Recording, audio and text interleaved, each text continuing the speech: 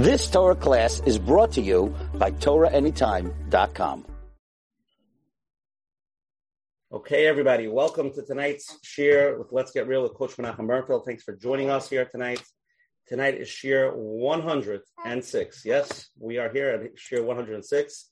And Baruch Hashem was that Reb Reuven Epstein here with us. And again, like I started for every week, I want to thank everybody for posting it. I think this week I saw it like all over the world at every status possible. So definitely the statuses are growing. It's a tremendous thing. I appreciate everybody who posted on the WhatsApp statuses. People tell people about it. And I tell every week, if anybody, this is all, I call it Sichas Chaverim. It's a self-growing program. We're all trying to grow together. So I appreciate that. And if anybody wants to join the WhatsApp, just WhatsApp me personally at 848-525-0066. 848-525-0066. Save my number, and I will email you every Sunday the flyer. And if you want to go to menachembernfeld.com, Coach Menachem's website, you could sign up to his email list, and he'll send you every week the emails of all who's coming on. And come join the Chevra. There's room, right, Menachem? There's room. Yep. We're still taking new members. All those who are watching the replay here on YouTube, please click on the like button for Coach Menachem on the shir. Subscribe so Menachem uploads the shir. You get a ding, and you see every week the shir that comes on. I want to start off first with thanking all the advertising sponsors, the Lakewood Scoop here in Lakewood. Special thank you to Rabbi Yanit from Chazak for promoting us on the Chazak channels. Ellie and Ariel from Five Town Central. A special thank you to Chayla Kaufman and Shmuel Sommer from the JCN. The Coach Menachem show is collaborating with OK Clarity to bring greater health and wellness to the Jewish community around the globe. OK Clarity is the online platform for mental health support in the Jewish community. OK Clarity, find the best therapists, coaches, nutritionists, engage in forums, and stay inspired. Menachem will email the links after the shir. Again, if anybody's here the first time, every Sunday night at 9:30 Eastern Time, we have different shirim, different speeches on various topics, different rabbis, different therapists, different everything. And tonight we have a special one, so it's a little bit of everything. So thanks for joining. Next week, you ready for next week? Next week. Next week, June 26th, we have an amazing event with Rabbi Shais Taub, and the topic is going to be an amazing topic. Rabbi Epstein, you ready for the topic? I'm ready. Dating and marriage. A cure for toxic parenting. Understanding the difference between kibbud aim and parental entitlement. Stop the cycle. Woo. Rabbi Epstein, I hope you're going to join us next week. I'm there. Should be a powerful and deep and meaningful program. I think everybody, it's relevant for parents, for children. I think everybody should come. I think this topic people, deal with. It's a fine line, so I think it's going to be something that's going to be amazing. Tonight, we have the schus and the honor of Rabbi Reuven Epstein, world-famous dating and marriage expert, to come and to be mechazik. I feel like tonight's going to be a little bit of a big bombshell because usually we do shiur, we do dating, one thing, marriage. So I'm going to try my best to navigate it, to try to make it fulfilling for everybody. So hopefully we can break it up. Tonight's shir is shir 106. And Rabbi Reuven wanted to know the gematria, so I told him the gematria. The gematria is this week's parsha Shalach, which stands for Dorsha Tevis of Shidduchim, L'chaim, Chasanim. So hopefully after this year, we're going to have a lot of Shidduchim, a lot of L'chaims, and a lot of Chasanim. Amen. So that's this week's parsha gematria. So we're going to start off first with Coach Menachem Bernfeld. He's going to open it up, tell us what we're talking about here tonight, what we're trying to bring out, and what's the goal. And Rabbi Menachem, the floor is yours. Thank you very much. So I want to welcome everyone back to shir number 106. Baruch Hashem, with a lot of siyata d'shmaya, here we are. And I want to thank all of you who send the feedback, as usual, whether it's positive, negative. They're all welcome, so we can see where we're going, understanding the feedback from our crowd. We've had many programs on shidduchim and a marriage and many different ways of thinking. We've had extremes like don't think about yourself at all, it's all the other. And then we've had some psychology behind marriage and how it works, and it's all beautiful. But I think tonight we're going to be sitting into the coach's room, marriage coach, to understand the practicality. When you're talking about shidduchim, there are always, different personalities. Some are excited and looking forward, and they can't wait, and they love it.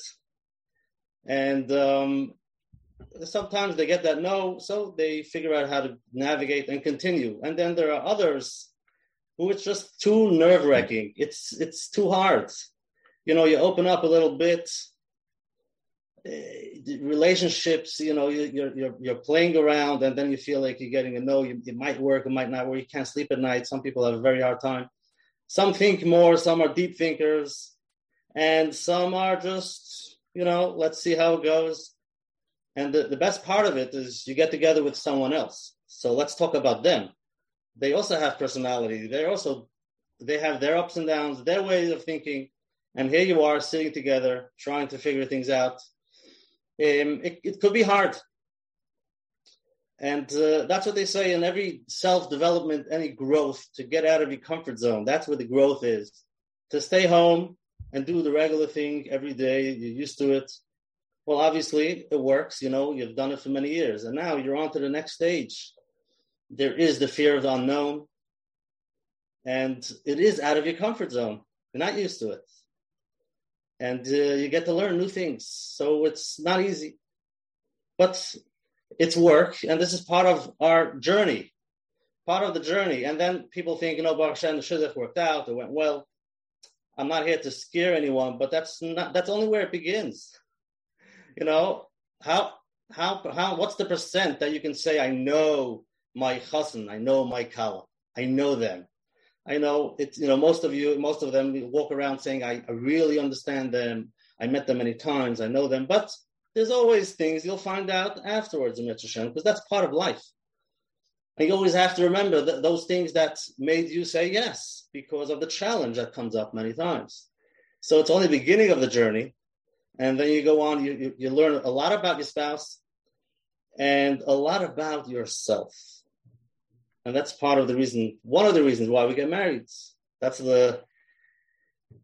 one of the reasons we get to see ourselves. And that's something that most people are scared of, especially today's days where we live in a fast-paced world.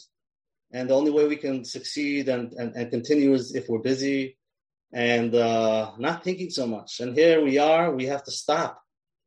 And when you hit a wall, you're trying to figure things out.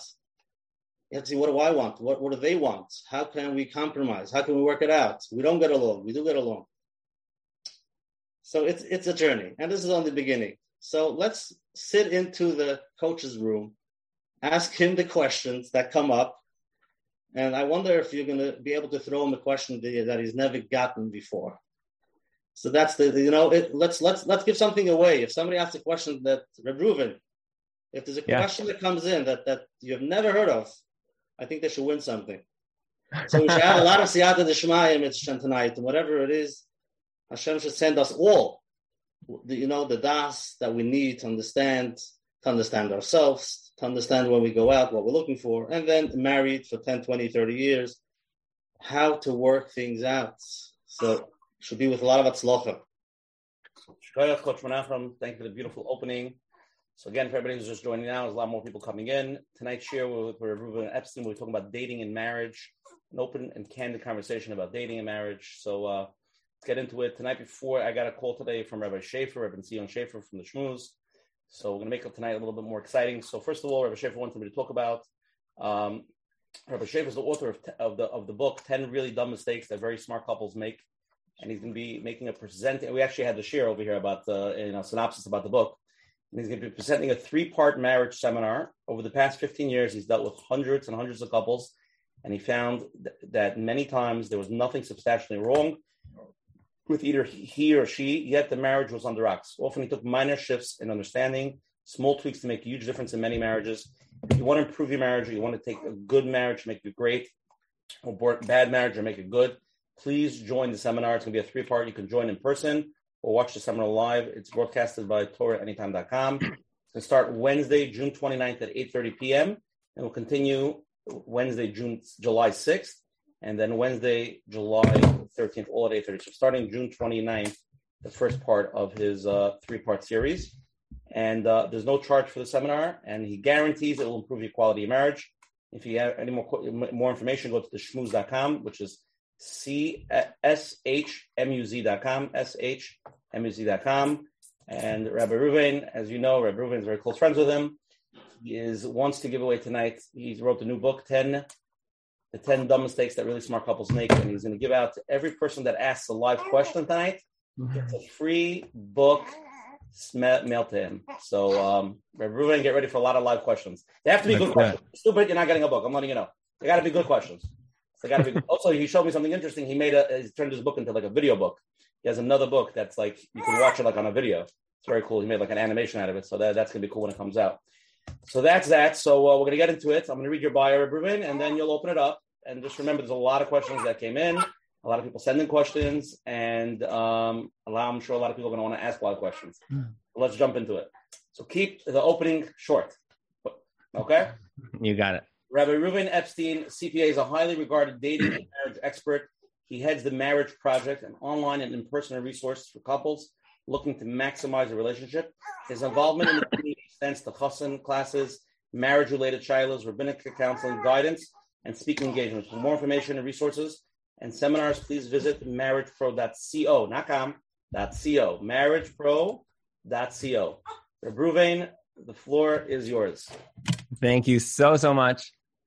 And I do have to say, I'm sitting here just watching the participants number here going through the roof. It's almost like a stock ticker under the Trump administration, just like, just going straight through the roof here. It's unbelievable what, Usher and Menachem, what you guys have not just created, but run with for the last couple of years. And it's a schus to be here.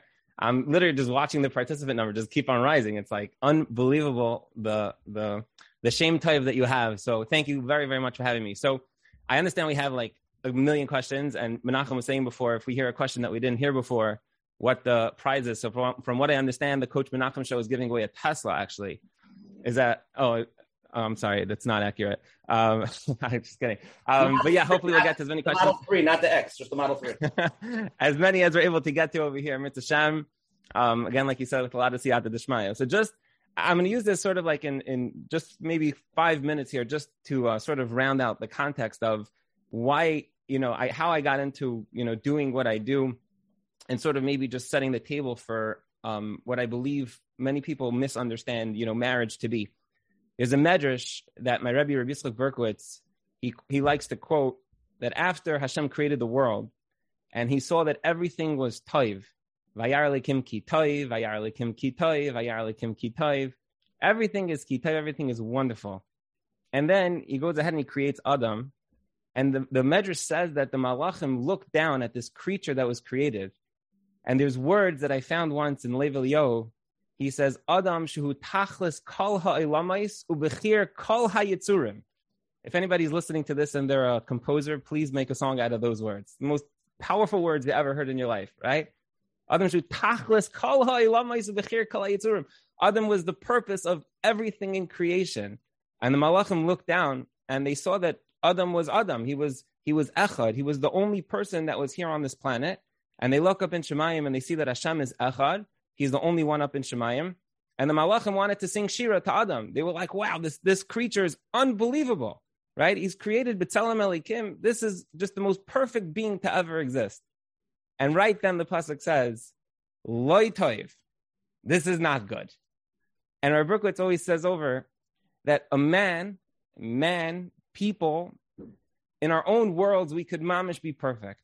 And a lot of people, when they get married, they say to themselves, I'm perfect. I'm a good guy. I'm a good girl. I have my midos. I'm great. I'm wonderful. And then they get married. They step into this role called marriage. And all of a sudden they're wondering, why am I always upset? Why is my nerves always frazzled? Why am I always getting into fights with people? I hear this from people daily. I never got into a fight with a person in my life. All of a sudden I married this one and it just never stops. I never got migraines in my life. I got married and the migraines came on. Like I had hair and then I got married and the hair is gone. All of a sudden it's like marriage is like the beginning of the end. It's like, I don't know what happened. I was perfect before and now I got married and the wheels came off. And Chazal are telling us that no, if that's the case, then you're doing something wrong in this journey that you're going on, because the Malachim were like, yeah, you're perfect. And Hashem said, no, you're not perfect. That's loy toiv. That's not good. The concept of marriage, I've sat on many panels, and this was like the first question that's usually thrown out there is, what is marriage? What is marriage? How do you define marriage? And Rabbi Wallerstein, Zechron Levracha, used to say that marriage is a sacrifice. And somebody feels that they're ready to sacrifice for somebody else. And people will say love, and everyone has their word that they like define marriage. But the entirety of, I would call my mahalach in marriage, which comes from my Rebbeim, is that marriage is about kesher. It's about davak. It's about connecting to somebody else. It's about somebody nullifying the anoichi. It's not about you. It's about a new unit that gets created that's comprised of two halves of a whole. And the opposite of a good marriage is a coexisting marriage, which is why people oftentimes don't realize why their spouses are so angry and so upset at them, because they go, I'm working so hard in a global sense for the relationship, but there's not a new unit of two people meshing into one forming. That's not happening. So hopefully tonight we could shed a lot of light on that one concept, on that one idea, which is that marriage is kesher. And ultimately, if you break down why most marriages suffer, it's not because people are throwing pots and pans at each other, but it's because you have two people who are living side by side in the same house, coexisting with each other. The concept of dating is the proverbial yellow brick road. It's where people go out with enough times, whether it's a bishol and it's one time, or whether it's 50 times, or whatever, however you want to do it. And we'll talk about how many times that should happen. But making sure that the elements are there to be able to go on a lifelong journey with another person. I've often said to people who are dating that the mashal that I give for somebody who's going on a date is very simple, is that you're going for a walk. I grew up in Brooklyn, so like from Avenue M to Avenue N, right? So what does that mean? It means the two of you are walking side by side, right foot, left foot, right foot, left foot, on this lifelong journey. Every decision, every action, every emotion, your children, how you raise them, your hashkafa, everything becomes two people going side by side on a 100-year walk. The minute one person starts walking ahead or starts lagging behind, there's a disconnect between the couples. That mashal has to be a reality by the time a couple, in my opinion, is ready to walk down the aisle. Not that they're there, but that they see that the elements are there. So from the dating side and from the marriage side, if you don't know what you're dating for, if you don't know what the marriage is supposed to look like, so then it's very difficult to get there. So with that hakdama, I hope we can sort of like lay out on both sides of things, the dating for marriage and then the marriage itself, actually how it's supposed to, sort of play itself out. Okay, beautiful opening. So let's get into it tonight again. We have Reuven Epstein, who's the marriagepro.co. So let's see what that's all about. Let's really test them. And we'll start off with a poll, take a break, and let's see what the ulama answers the poll. We're going to ask the poll. We're going to share it after everybody's done. And again, when somebody asks a question, a lot of people are texting, they're a little uncomfortable. I say this by every marriage shir. We know when you're asking the question, it's not for you, it's for your, for your neighbor, for your friend, for your sister, for your brother. So it's fun. You don't have to be embarrassed. We know. It's totally fine. We're all in the same boat together. So let's jump into it now. Okay, here we go. 3 questions. Everybody answer. It's anonymous. First question is, how many dates do you think it takes to confirm this person is the right one? How many dates, if you had to guess? 1 to 3, 4 to 7, 8 to 11, or 12 plus? How many dates do you think it takes to confirm this is the right person for you? It's a general question. Nothing meant by it. Just want to see concepts. Number 2, which element for you is the most important when looking for a spouse? 4 choices. Midos, compatibility. They should have a very established family. Very established family. Everybody can understand what that means, right? Choshev, nice, comes with a few bucks. And number 4, mentally stable and growing person. Number 3, which factor, in your opinion, causes the most marriages to suffer today? A, financial struggles. B, outside world influences. Basically, internet, movies, the way the world views certain things, that's what's making marriages destroyed. C, distractions, not being present, always busy with stuff, running, coming. Or 4, mental health, personality issues. Which one? No. So the second and third are not the same thing. The second is outside the world, because it means the way how things are viewed in the world, right, Rabbi Reuven? Does that make sense? Yeah. And the third one is like just technical distractions. You're always busy, you're on your cell phone, you're coming and going. The second one is like the way the world, movies, what marriage is, love is, all the concepts are coming from the outside world, and it's hurting a lot of marriages today. That's just the concept. So we're trying to explain it. People get confused between 2 and 3. So answer these 3 questions. I'll give you 5 seconds, and after the answer, we'll share the results with everybody. And then Reb Reuven will comment on any comments he has, and we'll jump into questions. Again, tonight, anybody who has a live question, after the live question, we'll text you an email. You'll email me your information, and Rabbi Schaefer will send you a free copy of his new book. So jump into the live questions tonight if you can get on to the line. And we have a lot of questions that came in. We have a lot of ground to cover tonight. Reuven, do you have any deadline when to end? Do you have any, or what's your deadline tonight? Let's go 2-3 o'clock in the morning. Let's do it. Okay, so that's earlier. Usually we finish around 4:30, but okay. We'll try to end early for you. I don't understand you're in a rush. Okay, we're going to end it, and then we're going to share it. Here we go. Share the results. The first question, how many days do you think it takes to confirm this person is the right one? 9% of people said 1 to 3.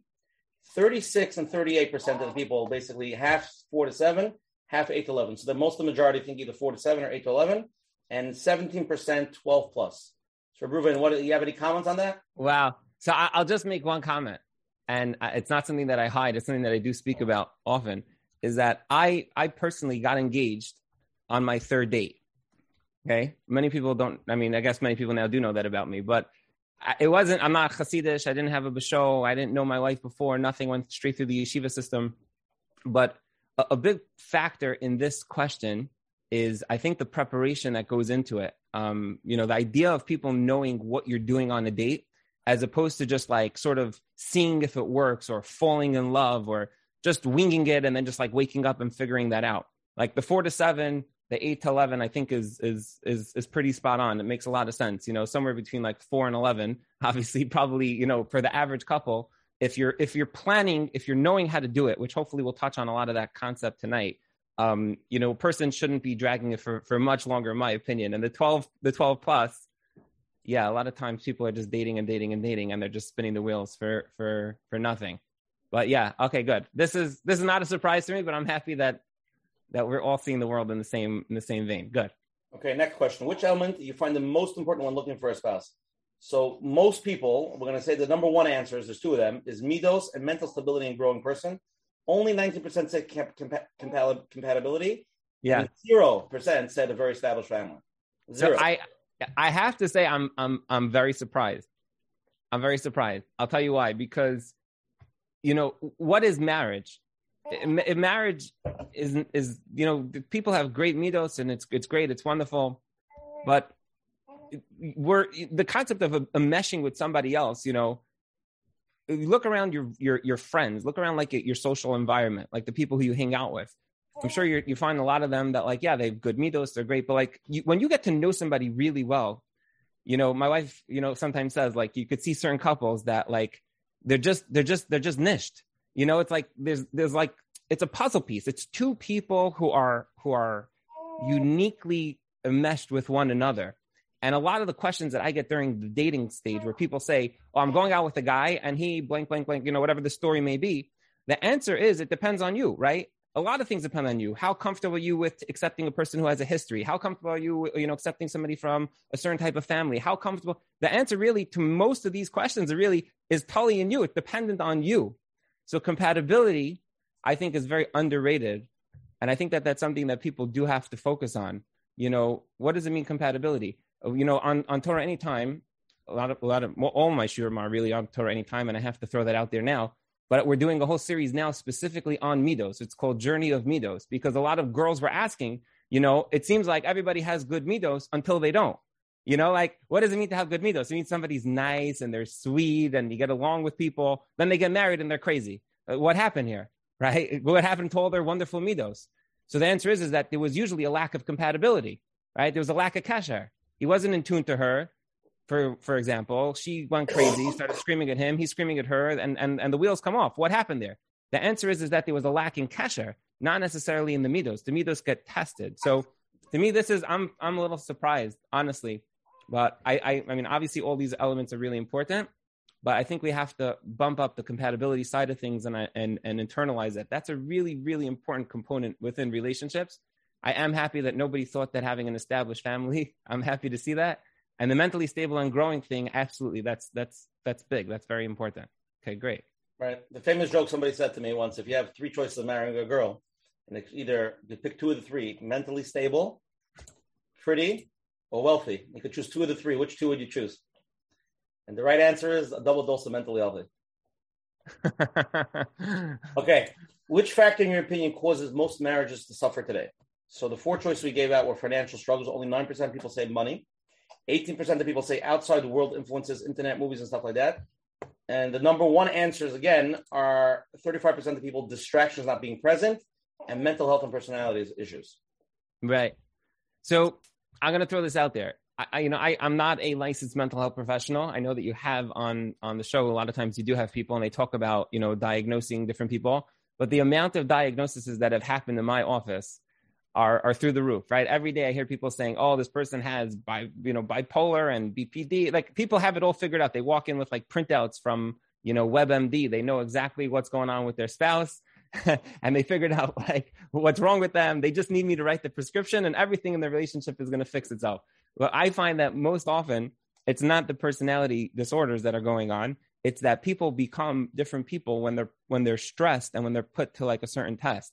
Obviously, mental health and personality disorders have to be dealt with in a professional way. But to me, the third one, which is distractions and not being present, overwhelmingly in healthy couples, that's the one that, if you break down most healthy relationships as to what went wrong, it's usually going to have some element of that going on over there. But I think that this is also a very interesting one. Okay, so let's jump into it now. Again, anybody wants to ask a question, text Usher Parnas over here. We're going to put on a line. And we're going to start off some basic questions. We have a lot of questions came in for dating and a lot of questions for marriage. I'm going to try to, Rabbi Epstein, I sorted the dating first. So I'm going to try to ask those questions first. Again, if anyone has marriage questions, text. We'll try to keep it somewhat in order. If it goes out of order, it's fine. Nothing's going to happen. But we're going to try to, work in some type of mahalach over here. Okay, obviously one of the best questions. How do I know when I'm ready to start shidduchim? I'm 19. I'm not ready for shidduchim, but some of my mowers and friends are pressuring me to start. Am I doing the wrong by waiting? What's like the right time? Let's use it for a boy and for a girl. Like, how do you know that now is the time? Right, girls come back from seminary and they're like, okay, I want to date. And some girls are like, no, I want to get a degree. Like, how do you know when is the right time? Right. So there's definitely pressure in the world today, especially for girls. There's this like boogeyman, the shidduch boogeyman, that like you have to be engaged 9 minutes after your flight lands from seminary, or else there's something wrong with you. And we have to put that aside because that's obviously bogus. I think the question on a personal question, meaning a person who's sitting there saying to themselves, how do I know when I'm ready to step into the world of shidduchim? I think that there's sort of like three things that a person should try to focus on. Number one is a person has to walk into marriage ready to give to somebody else. That means they have to be a person. They have to be, I call it, my Yiddish is not so hot, but I'm just going to say, like, they have to have a certain zich. You have to be a player. You have to know who you are. You have to be ready to give to another person, not become like a burden or emotionally needy, component. You're not running away from something. You're running towards something, that you have a vision that you want to establish a home that looks like this, and you're ready to go ahead and make that happen. So you're ready to give, not that you're going into this because you're a needy person that's looking to take out of this relationship. So that I would say is number one. Number two is oftentimes people come in, and I think that the nature of a person at a certain age is that they do want to get married. They want to establish a family. I think that's generally like the natural state. Oftentimes people come to me or, others, and they say, the reason why I'm thinking of holding off shidduchim is because I had a trauma in my life, or I went through something, or I had a boyfriend or a girlfriend, or I wasn't Shomer Shabbos, and I had my ups and my downs, and I was on medication, whatever the case may be. So I always tell people that you must make sure that your history is history. Your history has to be behind you. If your history is not behind you and it's currently playing a factor, it's going to be something that's going to affect your relationship. So number two is your history has to be history. You have to be healthy in the sense that the things that you've been struggling with are behind you. And number three, and I think that this is probably the hardest thing that almost everybody who enters shidduchim, can use, is the idea of dating yourself. Dating yourself means you don't have to go to a lounge if you don't want to. You don't have to spend any money on yourself if you don't want to. But you have to take the time to ask yourself questions that you would anticipate somebody else asking you. And more than that, questions that will be able to reveal from the person that you're going out with things that you want to find out about that person. So oftentimes people go on dates and they go out, they go to Dave & Buster's, they have a good time. The only thing that she remembers is that she beat him in a knock hockey or in, a basketball game. My wife still thinks that she won. She didn't, but it's the only thing, it's like the only thing that they take out of the day is, I beat you and we had so much fun and it was great. And but if you're trying to figure out, is this the person I want to spend the next 100 years of my life with? So you have to come into that date knowing what questions are important to you. What is important to you? Like a lot of times people come in and they say, I'm not sure who I am. I'm not sure what is important to me. Are you the type of person that wants a home where there's no internet? Are you the kind of person that's okay with having, filtered phones, non-filtered phones? That's like one segment of a segment within a segment, within the hashkafa, let's call it. Who are you? What are you just repeating things that you heard from your teachers, from your rebbeim, or have you thought this through? How important is it for you that your husband davens, that he davens with a minyan, that he gets up at 6 o'clock in the morning, that he has a seder? How important are these things to you? When I was dating my wife, I remember I asked one of my rebbeim, I said, tell me a question that I should ask on this date. And he told me, he said, you should ask the person you're dating, do you want to move to Eretz Yisrael after you get married? I was like, okay, it's a simple question. Yes or no. You either do or you don't. So I said, what's so great about that question? So he said to me, because the person that's going to marry you, like Eliezer and Rivka, the person that's going to marry you is going to be the person that gives the answer. And she says as follows: I want somebody who's going to start off their marriage in learning in a place where they're growing and we're starting a certain type of home. If that place is in Eretz Yisrael for you as the guy who's going to be learning, then we should move to Eretz Yisrael. If that place is in California, then we should move to California. Now, I dated a couple of girls, asked that question, and the answer is either yes or no. I do or don't. When I asked my wife on one of our dates, what do you think about moving to Eretz Yisrael? She said, well, let me tell you, I really want to start marriage with a certain type of home. And if you're the guy, so then, great. And if the place for us to do that is in Eretz Yisrael, then we should move to Eretz Yisrael. And if the place is not, then not. She was thought through in the same throughness. I don't know if that's the word. Like we were on the same place. Like we were both there in that same situation. So I think that number 3 is that a person has to date themselves before they date somebody else, because or else you're going to be missing obvious signs that are exit ramps. You're going to be missing red flags. You're going to be missing yellow flags. You're going to be missing all the things because the person is going to be telling you stuff about their family, about their brothers, about their fathers, about their mechutanim, about their sister-in-laws, and you're going to miss all of it because you never thought through how close of a relationship do I want to have to my in-laws, how much of a functional family do I want to have, what's considered functional, what's considered history, what type of history am I comfortable with. If you haven't thought these things through, and I'm not saying a person has to sit there, go on 12 dates with themselves, but if you don't think it through for an hour or two and have a supportive family, an older sister or brother, somebody who's able to guide you through this, oftentimes the shidduch process will play itself out for much longer than it needs to be. I do have to say one thing from the get-go. I do have to say, everything we're talking about here is on the hishtadlus side of the coin. Of course, everything is from Hashem, and the person has to have emunah and bitachon and daven and daven and daven, and you could go to Meron and Amuka and Tzfas and Tiveria, and we should and we do. This is not to take away from that side of things, but from a person doing their hishtadlus in a date where they show up and they put their best foot forward, that dating themselves has to be it. So you're ready to give to somebody else. Your history is history, and you've dated yourself, and you have a supportive team ready to move forward. Wait, just a heavy question. How does one know if their history is a history? That's a great question. So it depends on what their history is. I always like to say as follows: if somebody's constantly struggling with something, then their history is not history. Right? So I'm not going to sit here and say, for this type of addiction, it's 2 weeks. For this type of addiction, it's 5 years. A person has to know if they are struggling with something, that struggle is not there. If they're going to become a burden on the relationship because every day they wake up and they say, today is the 47th day since I did this and this and this, and they're still struggling and they're not sure the next time they're going to fall, that's somebody whose history is not history. I've had people who, let's say, didn't keep Shabbos. And I tell them, in order to, what type of home do you want? I want a home where they're going to keep Shabbos. Okay, good. So then you need to get off your phone on Shabbos and you need to start keeping Shabbos in order to have a home. So I've had people say to me, well, it's been 3 days since I broke Shabbos. I'm like, yeah, because it's Wednesday, right? So yeah, Sunday, Monday, Tuesday, you were great. That doesn't mean that your history is history, right? If you can't get through a Shabbos without picking up your phone, and you're going to walk into a relationship where every time you're picking up your phone, when you get bored for 5 minutes, that is a problem. You have to get yourself to the point where it's not a struggle, where it's not a havamina. If people have therapists, I often say to them, ask your therapist, is your therapist ready to sign off on you that you're ready to walk down the aisle? Ask yourself honestly, am I going to be a burden? Is this going to play a factor in my relationship? Now, I also have to say that not everything within the context of history is catastrophic and it's going to absolutely destroy something. If somebody's on, for example, certain types of medication, and they have certain like mild depression or anxiety, these kinds of things, that doesn't mean that they're not fit to get married.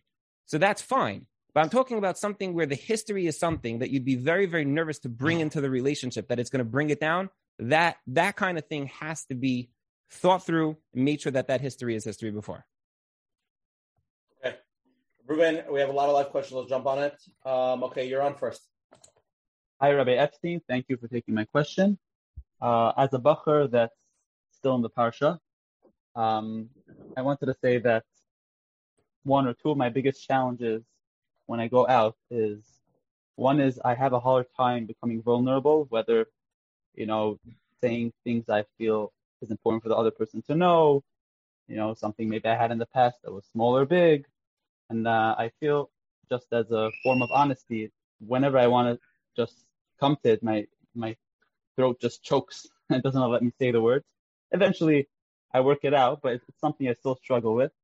And the other part is, it's very interesting, even though I've gone out and I'm a good talker and I know how to talk and I know how to connect, the transitioning from the point of talking about not serious stuff and fluff and, fun to getting to more serious, I don't know, my mind gets a little bit fear and nervousness.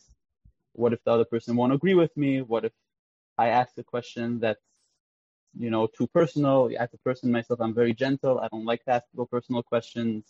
I myself, I'm more of a reserved personality, so it may be part of all this. Besides for going to therapy, what could a person work on themselves, and how does a person view themselves with this type of challenge in the shidduch?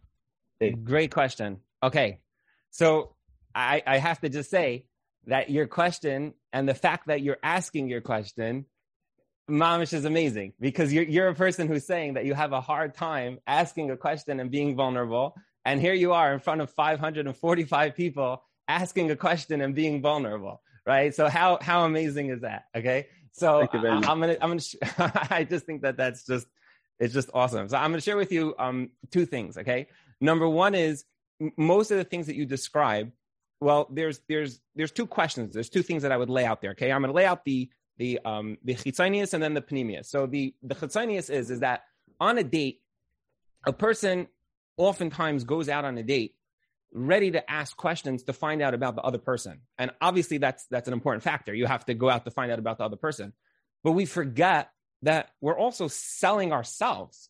You know what I mean? If you go on a date and a girl says to you, tell me about yourself, and you go, yeah, I'm just a regular guy, I'm good, like you don't give her any information. So she's going to come back and be like, I don't know this guy. I don't know him. I don't know who I dated. I dated a guy who's good. That doesn't tell me anything. So not in a salesy way and not in a cheesy way, but I oftentimes tell people that your goal when you're dating is two parts. One is you want to sell yourself, meaning when a girl says to you, tell me about your day, you say, yeah, today was great. I got up in the morning. I had my chavrusa. I went to work. We networked with the team. We had a problem. We worked together. Some people getting worked up, and I took them up on the side and I spoke them through it. And then, whatever, you walk them through your day. Why? Because you're selling yourself. You're telling the person, I'm a driven person. I'm a person who's a team player. I'm somebody who's able to calm people down. They come to me for eitzas. I have a chavrusa in the morning. I have a rav, I have a rebbe. I daven shachris with a minyan. You just told the person 25 things about yourself that you didn't even realize they need to know in order for them to marry you. So that's number one, which is super important. You're selling yourself. Number two is the other side, which is where you're prodding and you're getting information from the other person, right? Where you're asking them things and then they go ahead and share information, which you then in the back of your mind say, oh, I like that about this person. Wow, she also is this, this, and this. And that. So you're trying to sell and you're trying to prod. The side that you're asking is the internal side. The side where, well, what if she rejects me? What if I say something and she doesn't like what I say? What if I come across as being too this or too that? And the answer to that is one word: confidence. It's a person who is confident, not in a gaivadik way, but in a basic, I always say, David HaMelech says, Ura kavaydi ura. David HaMelech refers to himself, his neshama, as kavod, right? My neshama, Ura kavaydi ura, let my kavod awaken. David HaMelech knew who he was. Moshe Rabbeinu knew who he was. Ramesha Feinstein knew who he was. You need to know who you are. You need to know that you are an awesome guy who has a lot to sell. And if things are not perfect and it didn't come out perfect and you asked the question and it wasn't the right time, in a healthy relationship, So what is she going to do to you? She's going to say to you, oh, that's such a good question. Maybe we could talk about that on the next date. Or I need a few days, before we broach this topic. If things are given over in a way where you're taking her into consideration as to how you're coming across and the question you're asking, 99% of the time you will not run into issues. If you're always second guessing yourself, you're mentioning the idea of going to therapy, which is very, very chashuv. It's very good. You should get yourself a sefer like Bring Out the Best by Rabbi Yisrael Roll, which is a great book, which takes you through, the Alter Slabatka, like his whole mahalach in developing self-confidence and self-awareness as to who you are. So my answer to you is that you have the pieces there, and Yosef, you're a guy who clearly has confidence enough to stand up in front of, now it's 533 people, to ask this question. So that one girl who's triggering something within you that you're thinking to yourself, oh my gosh, how is she going to take this? Don't be so scared of her. She's not going to bite you. She's not going to scream at you. She wants a man. A woman wants a man. I know it's going to sound very shocking. A woman wants a husband who's driven, who's decisive, who makes decisions, who gets into the car and says, I have an awesome night planned for us. Not a guy who's like, actually, you want to go somewhere? I don't know. A girl wants a guy who's a guy. So be a guy. Show up to the date like a boss. Like, show up and put your best foot forward. And you'll see that in itself almost always works. If you mamish have fears, if you see that you're getting close, it's the 8th, 9th, 10th date, whatever it is, and you're just like panicking, you feel like I can't get myself to pull the trigger. I don't know what's going to be with this engagement. Get somebody in your life who could guide you through that, because it might just be the nerves that need to be walked through. It also could be something that your brain is telling you something's wrong over here. But it sounds like when a person is nervous from day one walking in, those jitters, that's a person that just needs a little boost of confidence. And when you get that confidence, usually things will go over smooth. Get that man a book. Okay. Anybody email Coach Menachem at Gmail the question, what your question was, and with your mailing address, and then we'll send it to Rabbi Schaefer, and he will mail you a book. Okay, Yosef, next. You're online. Hi. Thanks for taking my question. I wanted to know, can there be a happy couple that have certain areas, whether it's personality, interests, outlook of either finances or chinuch or hashkafa, that they're not in sync, but they happily agree to disagree or not see eye to eye on the matter and remain connected and together in other areas, but coexist with this particular issue? Great question. Let me repeat that question. Is it possible for a couple to not be 100% on the same page on every single area of their life, that in certain areas they're, let's call it quote unquote coexisting? So I'm going to answer that question as follows. People I find oftentimes don't decide that that's what they're going to do. It's just memela happens, meaning in most marriages, most relationships, when we start off, we realize that the person has an idiosyncrasy or let's call it a value, a hashkafa, whether it's finance or whatever the case may be, where we're not necessarily on the same page. So what we oftentimes do... Sometimes for the balance of the relationship, it's helpful if they're not in sync. If they're not what? I'm sorry? If they're not in sync, meaning if one is more polarized, then, it's kind of not being in sync balances out the dynamic. Yeah, so sometimes it's true. Sometimes it is very good. You have two impulsive people, right? It's not good. You need one person to be a little bit more thought out and cheshbon dais, and one person who's, driving the ship that says, no, let's do this and let's do that. I agree with that 100%, but that doesn't mean that they're not on the same page. That's a couple that is on the same page because they're on the same page to balance each other out. That's a beautiful relationship. That's amazing. If all couples who realize that they had differences said to each other, listen, I realize that I'm impulsive and I realize that you're thought out. So when it comes to finances, here's how we're going to do it. I think that's the greatest couple in the world because they successfully, realized that within their milas and chesroinus, the other person mamish fills that gap perfectly. That's amazing. I thought you were asking about somebody who is not like that, where the two of them, he wants to spend a lot of money and she doesn't want to spend any money, like that kind of thing. So in those situations, when they're not in agreement with each other and they just say, okay, let's just agree to disagree, that is only going to last until the next time they're tested in that area, right? So the next time they need to redo their living room and she wants to go ahead and bring in, a space planner, and she has her friends that they did all of their work and they're coming over with their opinions. And he thinks like, oh, we just need like a new tissue box holder in the dining room. What's the big deal? Like it's $49 and we're on our way. We have a new dining room.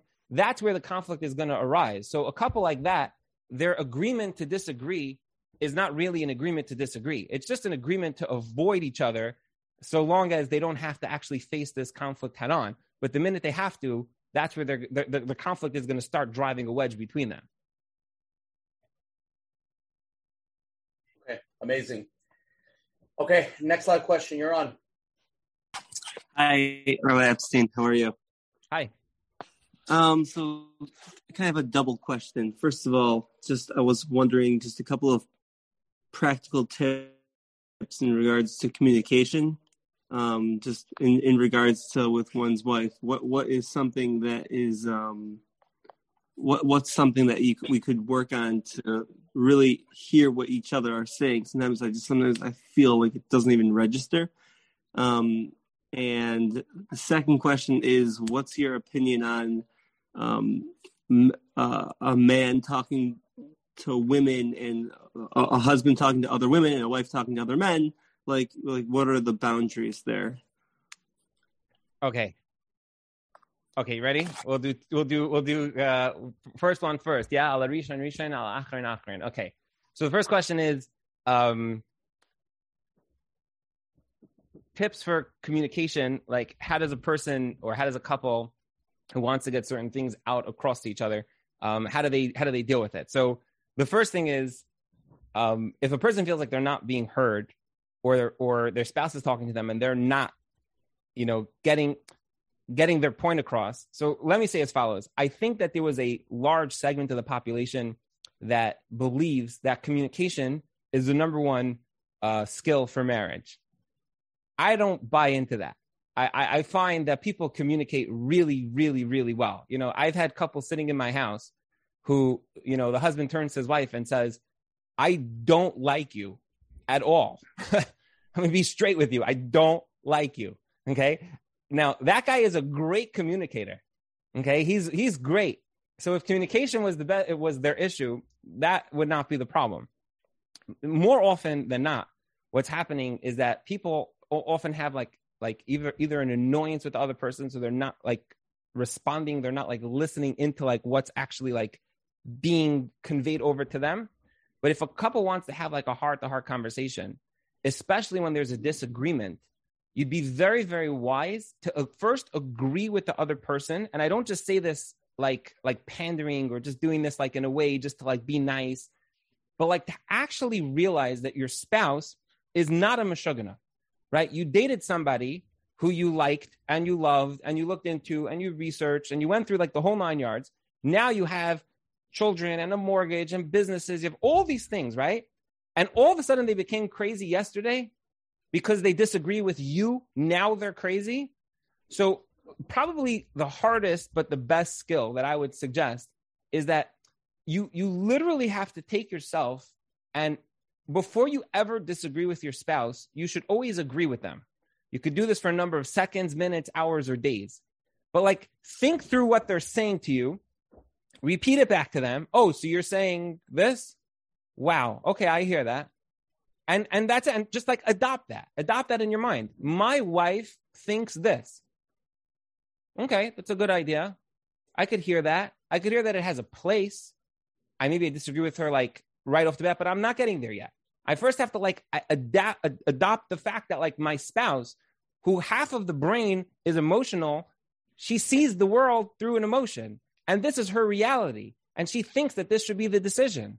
And this is how she thinks we should raise our child. Or this is the kind of money that she thinks needs to be spent because she wants to have a certain appearance that I don't necessarily think is important, but for her it is important. So then because I think she's important and because she thinks this is important, it is important. And when we can internalize that for ourselves, now we can like get ourselves on board with that. Okay, so you think that we should like redo, keep going back to redoing the dining room, okay? So we should like redo the dining room. Okay, I actually think that's a very good idea. Now, can we talk through how much we should spend on it? Can we talk through, who should be doing it? What's our budget? What's the time frame? Now we are on board with this thing, and you'll oftentimes find that the more, and I hate the word validation because there's certain words they could just say, I do mean validation, but to just say, oh, you need to validate the person usually means you just throw them a bone and go, oh, yeah, I hear what you're saying. Okay, but no, right? You just you nod your head just to tell them that you disagree with them. I mean, to actually really get on board with what they're saying, repeat back to them and actually get on board with it. Now say to them, now that we've decided that it would be important if we had a nice dining room, I'm not even saying that we could afford it yet, but let's at least start talking because we're both on the same page. So that I think is like the first side of things. Always agree before you disagree, even in your mind, even for a second, because it actually will allow you to validate what the other person is saying, and it'll allow you to both be on the same page. In terms of friends of the same gender or the opposite gender, opposite genders over here, it's a very, very, very slippery slope, which I hope I could speak openly over here. I will try to use all Lashanaki. Yeah, we could do that. Yeah, like Lashanaki openness. Chazal were very, very smart. And Chazal put into place many, many, many gedarim in terms of how we speak, in terms of how we meet, who we meet, the ideas of nigia and yichud, and even just a certain decorum and a certain mindset and mentality. And I will tell you that people oftentimes are less forgiving when there's an emotional attachment from a spouse to somebody else of the opposite gender than when there's just a physical attraction from one to the other, if you understand what I'm saying. Meaning when people start slipping down that slope of being too chummy with somebody in the office or somebody, that oftentimes drives a major wedge between a couple, which should be very, very careful. So therefore, what I'm saying to you is, Chazal were smart. And make sure you keep halacha and make sure that you don't ever do something that you need to cover up from your spouse.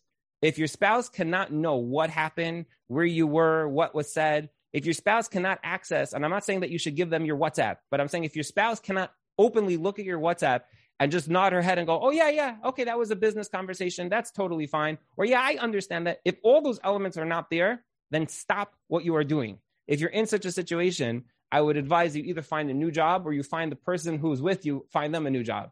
But don't put yourself in a situation where you're going to wreck your marriage, your home, your children, everything for a friendship that ultimately could really, make you pay a very steep toll. Well said, Rabbi Epstein. Beautiful. Again, I just want to mention, anybody who asks a question, please email coachmenachem@gmail.com. Put your question and your mailing address so we can send you a book. Here's an interesting question. I've been going out a lot with a lot of guys for a long time, many dates, and I don't have a reason to say yes or no, and I feel stuck. So the question is how to do this. How am I doing this? And I need some help. Okay, so this is a question that I get fairly often, from people where they're going out with somebody. They go out 5, 6, 7, 8 times. They don't have a reason to say yes, meaning get engaged. So therefore, they keep saying yes, and they go out again and again and again. But when you say to them, like, are you milchiks or you fleishiks? Like, what's going on over here? They're like, I don't feel anything. I just feel very, very on the fence, very like non-committal. If he would propose to me tonight, or if she would, say to me, let's go, let's get married, I would panic and I wouldn't know what to do. My answer to that is that in most of those cases, what I find is that either one or both of those parties are not really dating the other person emotionally. It means to say, when you go out with a person, you could spend, I think the best mashal for this is like a person look back at your friends from school. You look across at your classmates from 8th grade. There was some of them you were super close with. You knew them, they knew you.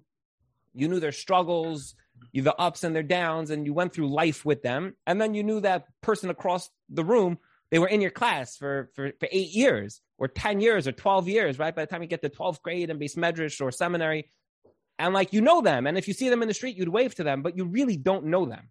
You know that you don't know them. They know that you don't know them. You just don't know them. You just don't have that connection to them. If a person goes out on a date again and again and again, there's a very good chance that if you're not actually getting the person to open up to you and you're not opening up to the person in an emotional way, and I don't mean like crying and sobbing and blowing your nose every 3 minutes, as you talk about like, your deepest, darkest secrets. That you could save till after you get married. When you're dating, I'm joking, right? When you're dating the person and you're simply asking them a question like, tell me something that was difficult for you. Or, was ever a time that you cried, or like, what was the last time you cried? Let's say that question. What was the last time you cried? Think about that right now. When was the last time you cried? Somebody says, I never cry. That person, they have no emotion. You're very stoic.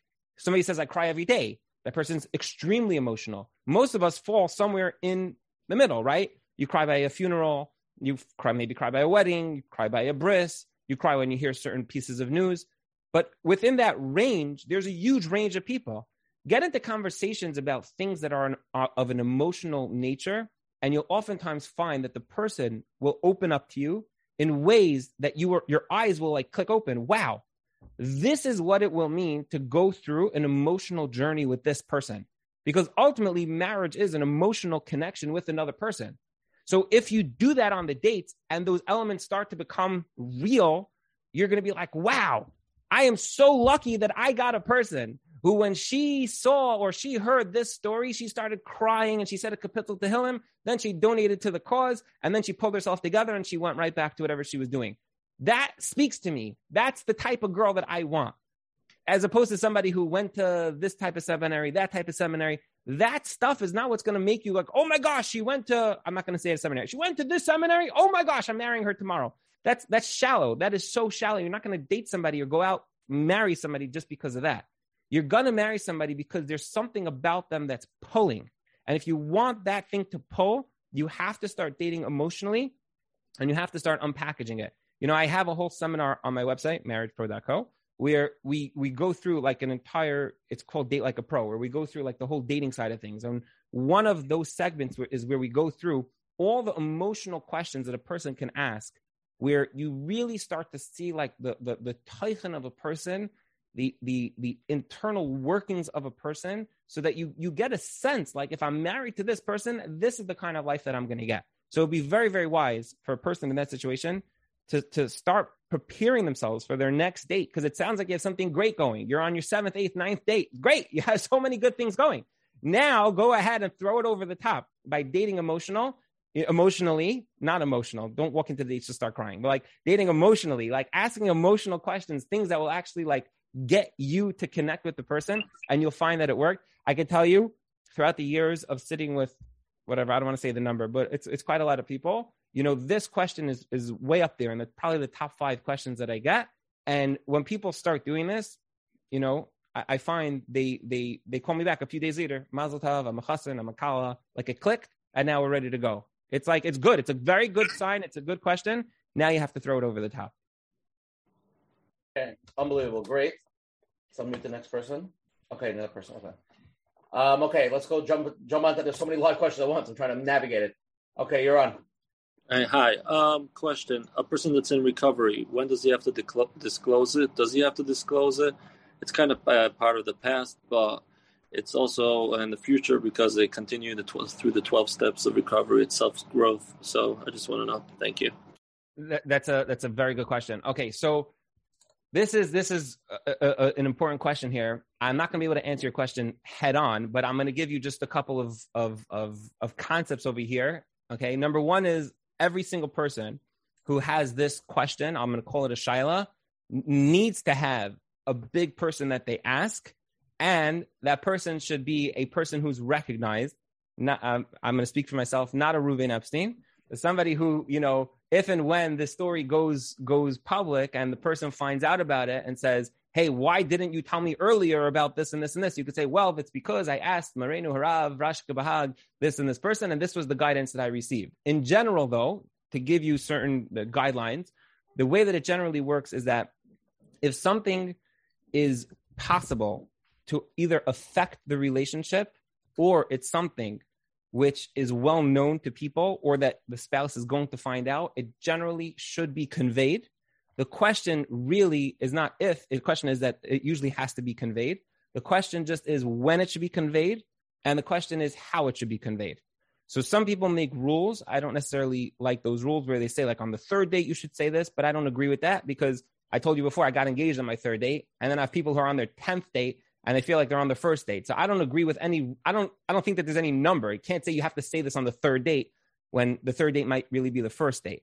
So I don't think that there's a number, but generally when things start to become more serious, when it seems pretty evident that this shidduch is progressing forward, that's usually when things, should be conveyed over, and how they're given over also, that the person understands exactly what it means to be married to somebody who, for example, is in 12 steps or is a recovering addict. They may want to ask questions such as, can I speak to your therapist, or is there more information I could read up on this, specific addiction or diagnosis or whatever it is. And that should be prepared before so that it comes over well. Sometimes, and again, it's a case-by-case basis, a third party will convey it over to the family. So sometimes you have, the let's say the boy's Rav will call the girl's Rav or the girl's parents and say, things are going great. They're on their 7th date. Baruch Hashem, everything's wonderful. I feel that I need to tell you that this boy is a great boy. He's wonderful. He's going to make a great thing. And here's the information that you need to know. If you need more information, I'm here for you. So my short answer to you is that in general, something like that needs to be conveyed. The question is just when exactly. That's a case-by-case basis, and exactly who should do it and how they should do it. That's a case-by-case basis. But that's generally the parameters for that.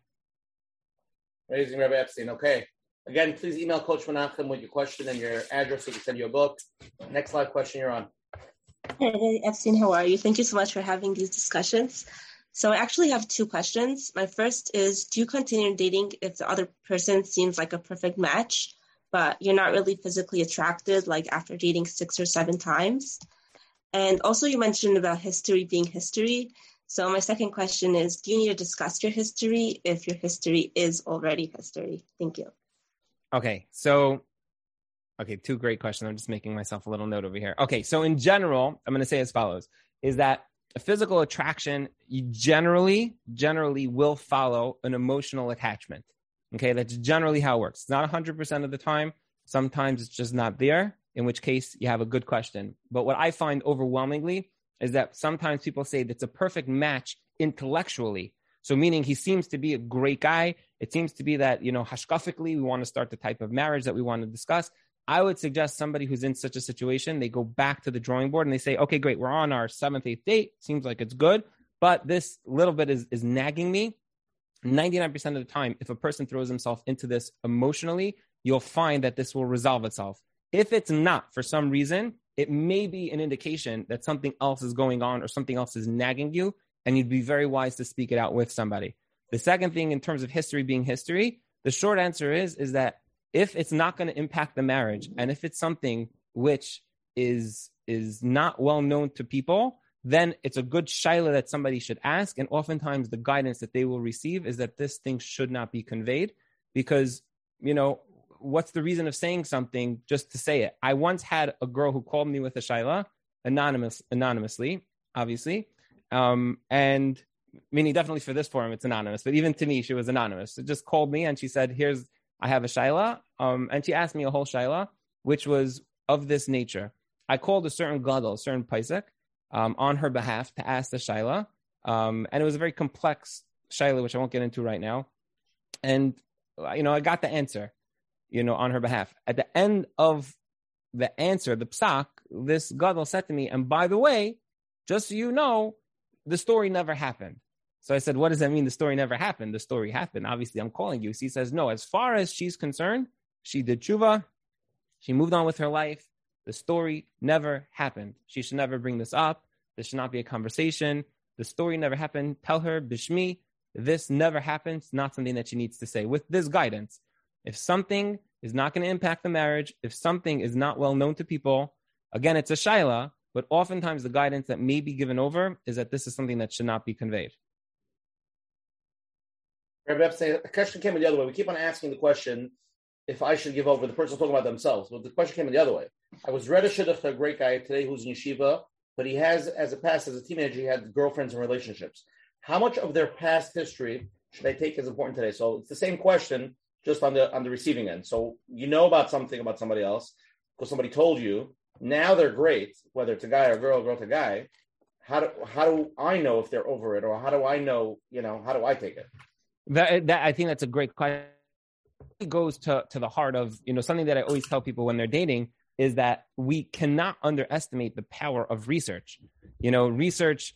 Obviously, I'm not talking about hiring a private detective, but the idea of asking enough questions to people, Not necessarily people, by the way, who are on the shidduch resume, because those are not necessarily the right people to be discussing, but people that you feel are close enough that know the person, who are able to answer real hard-hitting questions. Most people don't sit down on the first day and turn to the person and say like, so, you know what I heard about you, right? They don't do that, right? They usually go on the date understanding that like the research is the research. And if you're on the date, it means that you've done enough research to be able to like, accept the person for what the known information is there. So I would answer a person like that and say, if the person actually made their history, and it's something that you yourself are comfortable with, which is a case-by-case basis. Nobody can answer that for you. But if a person is actually comfortable with that, then that's great. We have the kayach of tshuva. People fall, you fall down, you get back up, you fall down, you get back up, you listen to the song and you do it again and again and again. And this guy fell and he got back up. So great, he's a wonderful guy. Why should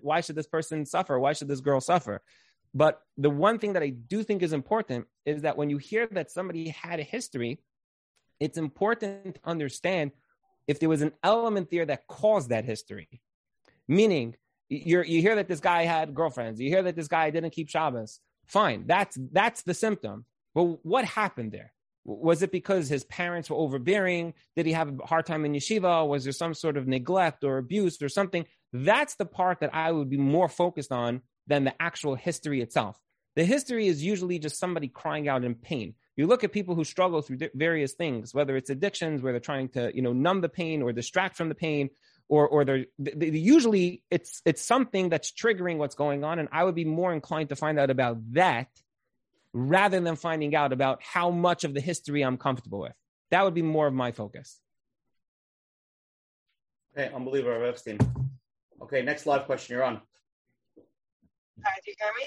Yes, we do. Hi. Okay, so my question was on couples meals. I'm married for 2 years, and I heard different, views on it from seminary teachers, from friends, from peers. My husband and I spoke about it. I wanted to know if such a thing is, really detrimental approach to getting too friendly with the other gender, or if there's a right way to do it. Like I'm saying, like when my husband and I were discussing it, we were saying like if we consider ourselves healthy, normal people, and if we invite our friends or certain friends, not all we believe are healthy people, and we'll have a meaningful Shabbos table or a meaningful Yom Tov or an enjoyable conversation that's not focused around gossip for other people. Is this something that we should and could continue? Is something that is advised to be limited? Like what's the the effect it can have on your marriage? What would your insights be? Rabbi, just repeat the question. It was hard to hear. Okay, so the question is regarding couple meals, couples getting together for meals, like on Shabbos. Is that something that across the board should not be done? Is that something that should be done? Is that something that should be done with certain guidance or something like that? Because in seminaries, they oftentimes say, I think that was a question, that in seminaries or teachers sometimes often say, absolutely not. A couple is a couple, and therefore they have a fragile new home that shouldn't be rocked by having any new couples over. And you also can't have any seminary girls over, and you also can't have any single guys over. So you should just live in your apartment and lock the door until you come out when you're 90 years old. And only then you're able to, interact with the rest of society. So I'm going to share with you, the guidance that I've received from, Rabbi Yitzchak Berkowitz, my Rebbe, which is as follows. A person has to know themselves, and a couple has to know themselves.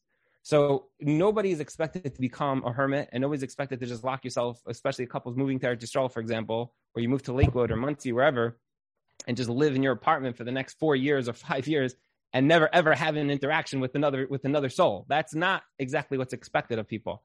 The point that I think is being made by a lot of these proclamations, which seem a little bit on the extreme end, is be very, very cautious. And there's a reason why they're saying that, is because unfortunately people, when they get together, oftentimes act a little bit dressed down, out of their element, and therefore there's a lot of interactions between men and women.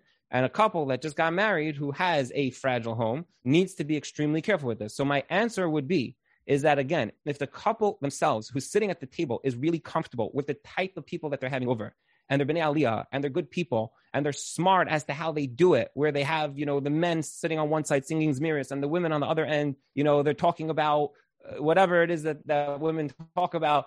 That's great and that's wonderful, and you should go ahead and you should do it because it's something that you need. It's part of the social need of a couple is to do that. but they should be very, very cautious that there's no comments that are made, that there's no interactions that are made, that there's no room for slippery slopes. And if they realize that they're inviting the wrong type of people or things like that, that should be a problem. I remember when I was in Eretz Yisrael, we once had a group that came over to our house, and there was a bacher, just a guy who was just acting totally out of place. He was just like totally off in everything that he was saying. And that was the end of it. That group just was not there anymore because we were a young married couple. This guy just didn't have a place in this house. Nothing that even crossed any boundaries, but it was just like from a mile away, you saw that this guy's interaction with people was just like not appropriate. So I would just say, if a person is a smart person and they're a ben aliyah and the couple is growing and they want to do the right thing, I would not tell them that they can't have anybody over to their house. I would just say, be very cautious. Be very cautious. It's smart not to have, strangers sleeping in your house. It's smart not to have, your certain types of people in your house. But if it's a homogenous group of people who share the same values and are able to grow, I think it's very smart. But I do have to give credence to this warning that is being, shouted from the rooftops by a lot of teachers. And the reason is because I'm on the receiving end of many cases where things do go downhill. I have to say most of them don't start at Shabbos meals. That I think is pretty clear in my opinion. They don't start at Shabbos meals. But obviously interactions between, couples has to be done with a certain covered rights, with a certain amount of, a certain way that it's done in a healthy way. If you're able to do that, go for it. Here's an interesting idea. Just we know that we're not perfect. The question is, if you're meeting someone who is good, but you're looking for a little bit more, how do you know if everything else is fine, but you're looking for something a little bit more? So how do you know if you should say no or maybe continue? It's like we know ourselves that we're not perfect. We have our own chesronos. Right. So I'm going to say as follows. And by the way, Menachem, of course, if there's something that you disagree with here, you want to jump in, please, please do. But okay, I'm going to share with you as follows. Perfect in my lexicon when it comes to dating is perfect for me. That's to me perfect. Perfect is that this perfect is perfectly compatible with me. This is something that I can grow with, and that after 100 years, I'm going to look back and I'm going to say, I brought out the best in my wife. My wife brought out the best in. We used to sit with Rabbi Zachariah Wallerstein on many panels, and people would say, how do I find like a guy like you, Rabbi Wallerstein? You're so accomplished. Can't hear you. Oh, he's frozen. Come on, take over. I didn't hear what Rabbi Wallerstein said, but I guess we'll hear it in a minute. This wasn't me. Who was I? No, I was. You have to go back to the story of Rabbi Wallerstein. Yeah, you got frozen. Okay, I'm sorry. I was saying people would say to Rabbi Wallerstein, they would say, how do I marry a guy like you?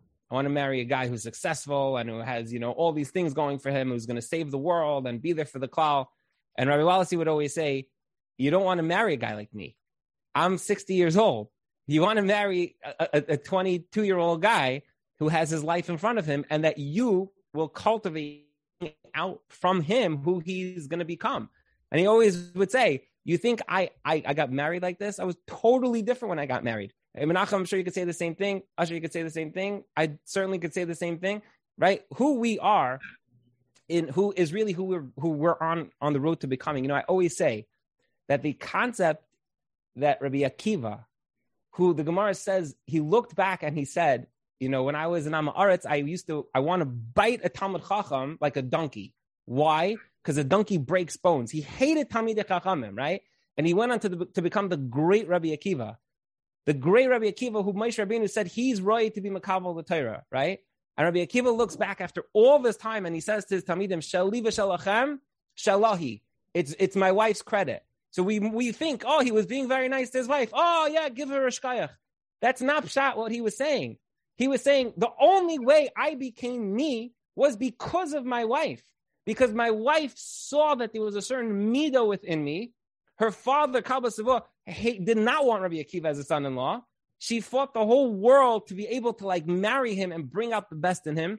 They slept on straw. They lived in a barn. They had absolutely nothing.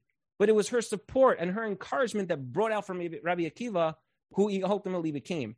Shaliva shalachem shalahi is Rabbi Akiva. And I oftentimes say this to people. If you're kvetching about your spouse, stop for a minute and realize that if your spouse was incredibly successful, there's a very good chance that you would take credit for that. If your husband made a ton of money, if your husband started an organization that he was saving the world, if your husband had anything that was really worthy of writing up in an article somewhere or being on anything, you would say, that's my husband. Yeah, I'm behind him, right? I support him. I build him up. And when he's not so successful, like, where's the role over there of that wife? Of understanding, like, you have this kayach. Your husband's not getting out of bed. You could encourage him. You could build him up. You could make him who you want him to become. So many people try to change their spouses. They sit back and they go, if only he was different, then my life would be better. Okay, fine. That's true. But you know what? If you brought out from him who you want him to become, he'll also get there because of you. And not because of being naggy and whining to him. No, because you actually understand his chesroinus, you understand his milas, you understand his abilities, you understand what he's capable of becoming, and you channel it and you grow with it. People are not race cars. We don't just turn right and fly right. We're like big ships. You turn the wheel, it turns the rudder. Slowly over a few miles, there's like some change that goes about and happens. Rabbi Wallerstein didn't get married and 2 weeks later open up the ranch and BCA and Arnava and Ataris Nava and Benos Bina. That's not what happened. It was over years and years of his wife's dedicated support that he started opening one organization, then another organization, and he had the right team around him and the right people. If you want your spouse to become successful, invest in them. Realize where they have their inner strength and cultivate that. If you're complaining about your spouse, chances are there's a little bit more work on your end, no matter who you are, that you're able to put into your spouse. I know it's going to sound a little harsh, but if you set the bar high for your role within this relationship to bring it out, you oftentimes are able to do that, as opposed to just kvetching and complaining. Kvetching and complaining doesn't get anybody anywhere. It doesn't work with children. It doesn't work with adults. It doesn't work. You have to go about a totally different model of being able to bring out the best in somebody else. Beautiful. So I'm currently dating a great girl, great family, and Baruch Hashem, everything is great. After the 5th date, which I'm also ready to give a yes to get engaged, she told me that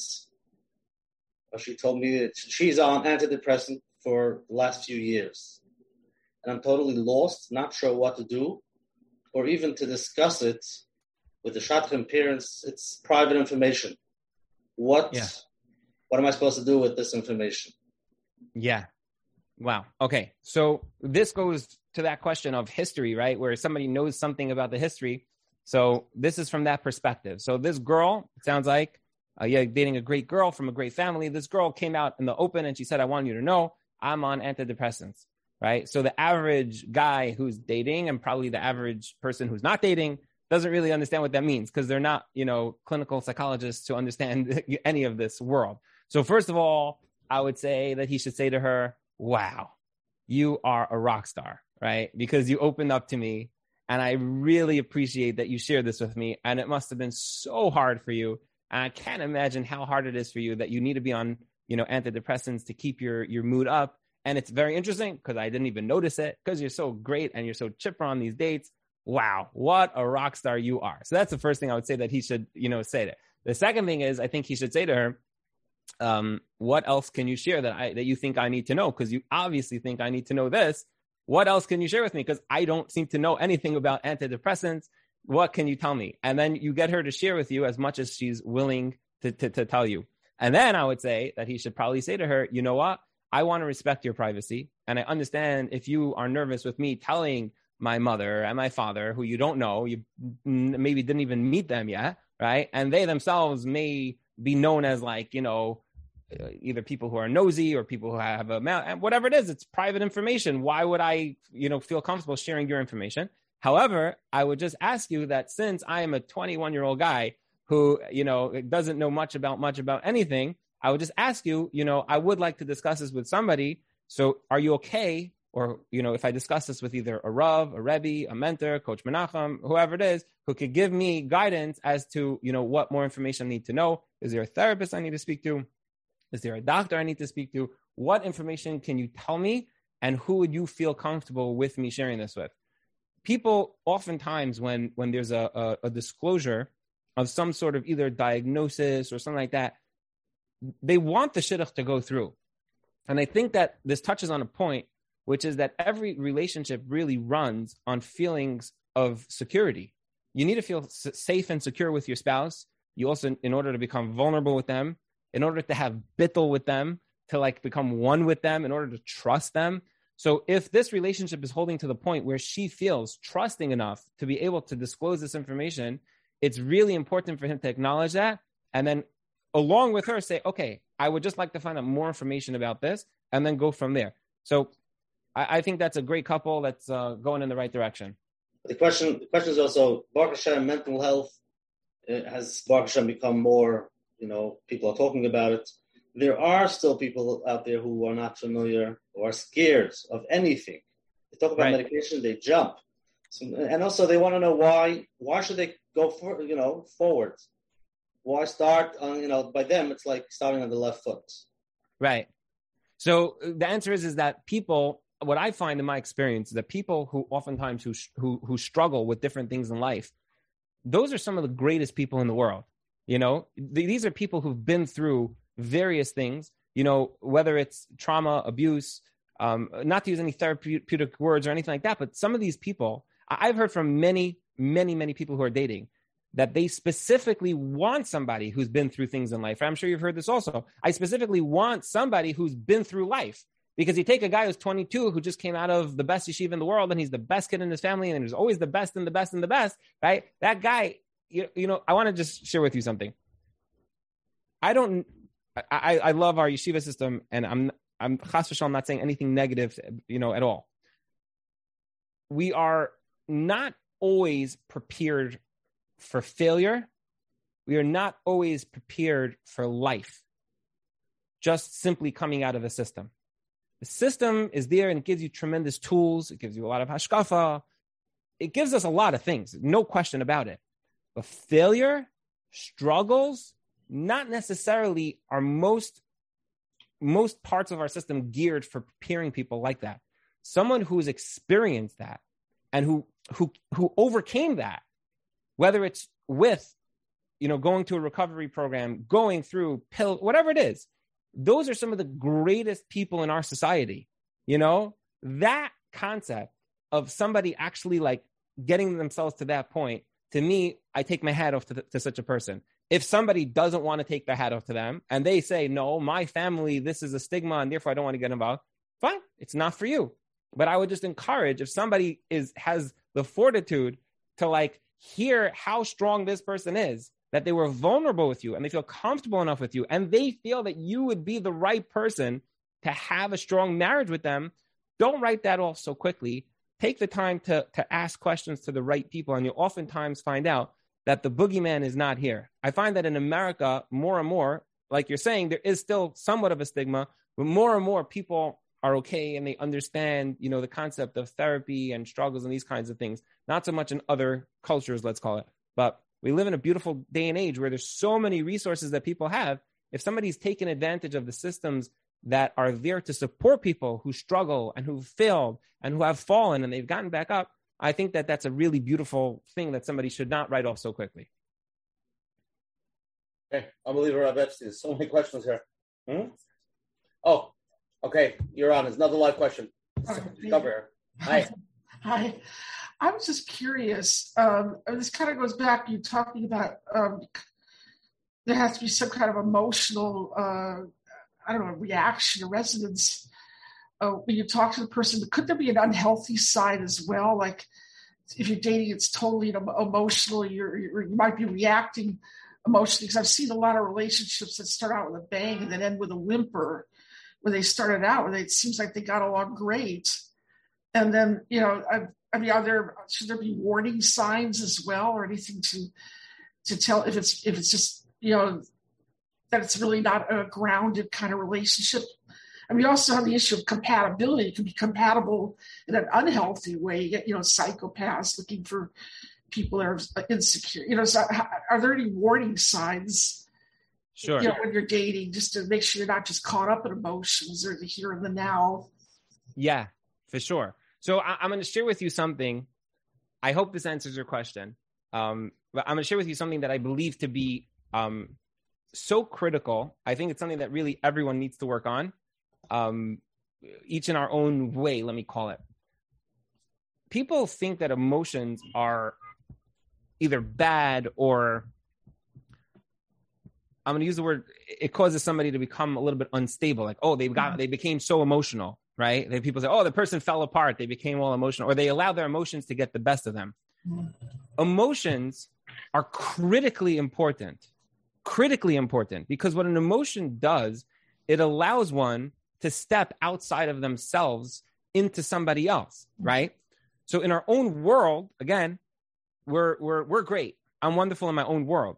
But if my wife is crying or she had a hard day, right? So my being able to channel my emotion to like connect with her pain or what she's going through or her struggle, that's critical to a relationship. If you don't have the emotion, you don't have a relationship, right? It just doesn't work. So emotions, Hashem gave us emotions because emotions are so critical. You know why? Because Rahmana Libabai, Hashem wants a relationship with us. He wants us to daven and to connect to the words, not just intellectually, but emotionally as well. He wants us to like unpack a relationship with him. And he gives us this construct called marriage, which is where we get to practice, to have deep emotional relationships, horizontally and then vertically with our children as well as with our parents as well. So we're surrounded by people who crave deep, meaningful connection, and we're given emotions to be able to do that. The problem becomes when somebody's emotions run away with them rather than them being in control and channeling their emotion. And I think this goes to the heart of your question. A person's emotions are great and they're wonderful so long as the person is on top of the horse. If they're riding the horse and they're able to turn on the emotion and connect and then turn it off and then go to work and function like a good, normal, balanced member of society, then they're doing things right. If they're not, if their emotion is constantly overwhelming them and it's preventing them from functioning, that's where there's going to become like an imbalance that has to be looked at. So the word compatibility is the key word, but two people that are not getting out, they're not functioning because they're just always, emotional or they're always crying, that's not going to be a functional home. There has to be the functionality side of things, the relationship where they're able to function, they're able to go and do what they need to do, and then at the same time have that compatibility in terms of the emotions between one and the other. I hope I'm answering your questions. The emotions are there, they need to be there, and they need to be compatible, but it cannot be to the point where the emotions are hampering or hindering the couple from actually being normal functioning parts of society. Mm-hmm. Okay, Rabbi Epstein, beautiful. We're rocking and rolling over here. Okay, the next up question, you're on. Okay, hi. Thank you for taking my call. So my husband and I are married for 15 years, and we share the same hashkafos pretty much. We respect each other. We have a beautiful family, Baruch Hashem, but we went through a lot of therapy over the years. I just feel like we don't share the same interest in conversation. My husband's like more practical. He talks about like more practical things, and I but I have a hard time connecting. We both have a hard time. We try. We go out, we try to talk, and we just have a hard time sharing just same interest. We don't have the same interest. Okay. Can I address this? Yeah? Please. All right. Please. So here's the deal, okay? Men and women are radically different from one another. Shocker. Okay? So our interests generally are not going to be, one and the same. And that's generally how Hashem created us. We are very, very different creatures. There is a side of our lives that needs to be where you need to have, I'm talking about for you, the woman, your girlfriends, your friends, your sisters, your cousins, your whatever, And that's a side of your life that you're able to talk about certain topics. And then there's the side that is sort of within the inner ring. You know, the muscle that we always give is like, it's like two rings that are overlapping, right? So you have your side of things that's you and his side of things that's him. And then the inner stuff, which sort of relates to your children, your families, whatever, you know, the things that are in the middle. If you're finding that a lot of your time is spent on things that really should be in the outer rings, the things like if he comes home and starts talking to you about, he's a mortgage broker and he's talking to you about, APR and 0 down and 3% interest over 42 months, you're going to be like bored to tears. Like, I couldn't care less about this stuff. This is how you spend your day. Like, I would be bored out of my mind. So the same way that you have stuff in your life that he, quote unquote, couldn't care less about, and he has stuff in his life, that's because by design, that's two people that have the functional side of their life. On the outside, this is who they need to be in order to have their job and maintain, whatever it is that they have going on. You don't expect your husband to come home and start sharing with you, Machlekes, Rashi, and Taisvis, in a Gemara and Chulin, to understanding like, a certain type of animal, whether it's kosher or treif. And, he's not going to do that because he knows that you have zero interest in hearing any of that. So the side, though, which is that whole middle side, that's where I would put a lot of energy into making sure that you're spending enough quality time with your husband where the things that should be in there are in there. And, it's going to sound funny to you, but you dated your husband, right? And when you came onto that date, you found that there's a lot of things that you guys have in common, right? You found there's a lot of topics that you guys needed to talk through. How did you do that? The answer is because you prepared before subconsciously or consciously. And when you came onto the date, you were like, oh my gosh, let me tell you the funniest story. 2 years ago in the summer, I was rappelling down a mountain, blah, blah, blah. You spoke to him in his language and he spoke to you in your language. He took you out to eat and he wined and dined you. And he was like, oh, you want to go for a walk on the boardwalk, right? He spoke to you your language and you spoke to him his language. When we get married, all of a sudden, all that goes out the window. I always say that it's brought down. It says, Chachmas Nashim Bansa Beisa, right? The Chachma of a woman builds her house. But it's very interesting because women are known that they have Bina. Men are the ones that have Chachma, right? So when I was much younger, I came up with this little chap that, Pshat is like this, is that if a woman wants to know how to appeal to her husband, it's Chachmas Nashim Bansa. She's going to talk to him in Chachma. She's going to talk his language. When you're talking to your husband his language and he starts talking to you in your language, that's when things go. Most men in the office, like if they're fetching, one to the other, like if a guy says, oh, last night my wife's family, had an issue, whatever, most guys don't go, oh my gosh, that must have been so hard for you. They don't do that, right? They go, oh, that's terrible, right? Okay. And that's the end of the conversation. When a guy comes home, you don't want that. You want him to be connecting into your side of things, right? Where you want him to sit there and say, oh, that was so challenging. You're amazing. He's building you up and he's connecting to you. He's talking to you your language. You have to, again, can't do this now, but it would be very wise for you to visit those areas of your relationship where you're spending in that inner ring and discovering why it is that the conversations from the outer ring are making their way into the inner ring, if you understand what I'm trying to say. And if you're able to do that, you'll oftentimes find that you could spend not an inordinate amount of time with your spouse and be able to build a commonality around your children and your life goals and where you're going and your plans and your home, all the things that are in that inner ring. You'll be able to foster conversation that the two of you are both genuinely interested in so that you both don't have to fake being there for the other person when you really couldn't care less about him talking about mortgage rates. You're actually able to dial into the things that are important to both of you. And Murray the Grubba Epstein. Okay, you're on live. Sorry, I'm just pushing it in. There's so many. There's so many more I want to get to. We're here till 3:00, so people don't have to feel rushed. I'm saying another 4 hours to go. Intermission. We're going to sell popcorn soon. Okay, you're on. Hi. Hi. Thanks for taking my question. Sure. The husband and wife are supposed to be on the same page, walk together. What happens if one of them digresses or has a different take on a certain fact of life, let's say hashkafa or ruchnius thing? They differ in their opinions, so they're not really supposed to. One is not supposed to really foist his or her opinion on the other.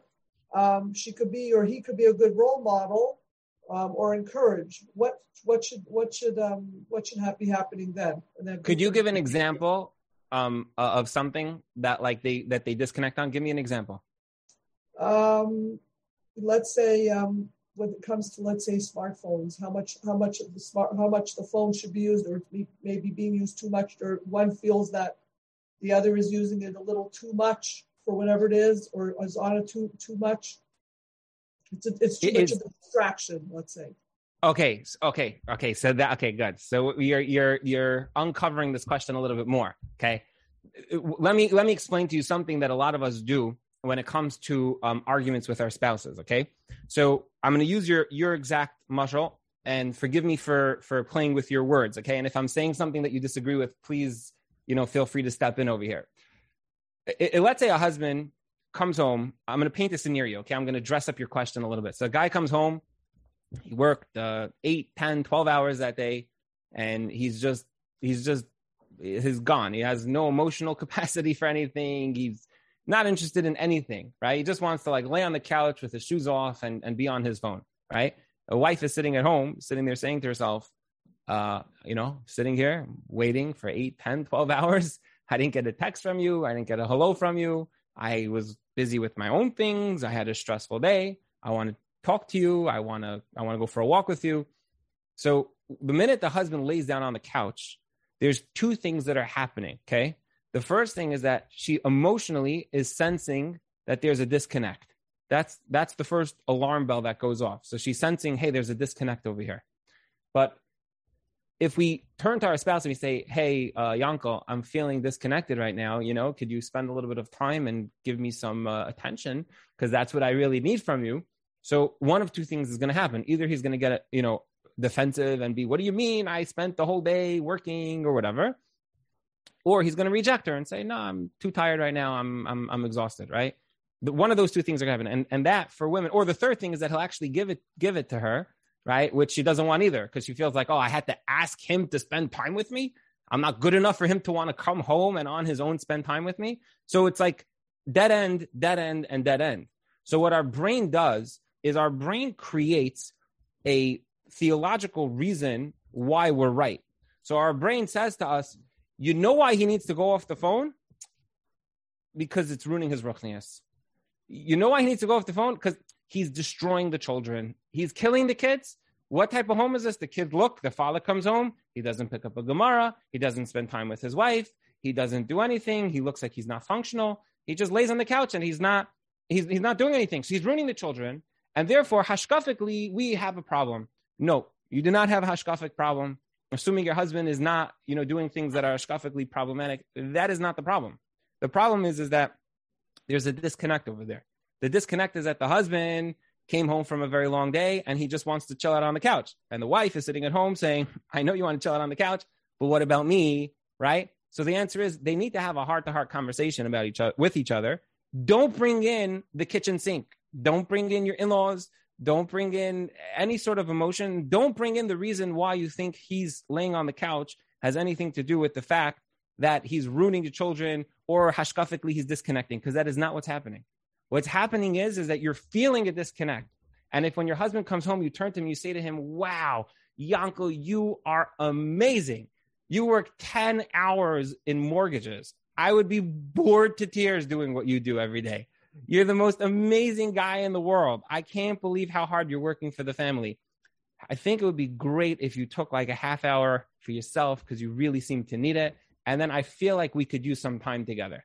You don't use you language, like you're a bum and, you're not you don't use you language. You don't use I language. I language is just a nice way to criticize somebody. I feel like you're not giving me anything. It's just a nice way to be very, very mean to somebody else. You don't use you language and you don't use I language. You use we language. You say, I feel like we could use a little bit of time together. You must be feeling the same thing because you work so hard and clearly you need a break. How about if we spent a little bit of time together and we, got ourselves, on a date, or we went out for a walk, we walk up and down the street. You use the concept of the marriage needing work. We together need to double down our efforts to work on this relationship. And you're going to be very, very surprised at how well that works. That works very well. When you don't make him feel like he's a failure, he's good. Because men don't like failing like failures. We don't like to fail at anything. The minute something like starts to fail, we become very defensive. So when a woman says to her husband, hey, you know what? I feel like you don't care about me and you're just the worst guy ever. He's like, I'm out of here. I don't know what you want from me. Something's wrong with you. They start diagnosing her. But the minute a wife is able to communicate like, hey, don't you sense that we could use a little bit more time with each other? Don't you sense that like we're both putting in so much time? You will be able to get your needs met so much faster if you learn how to talk to him in that way.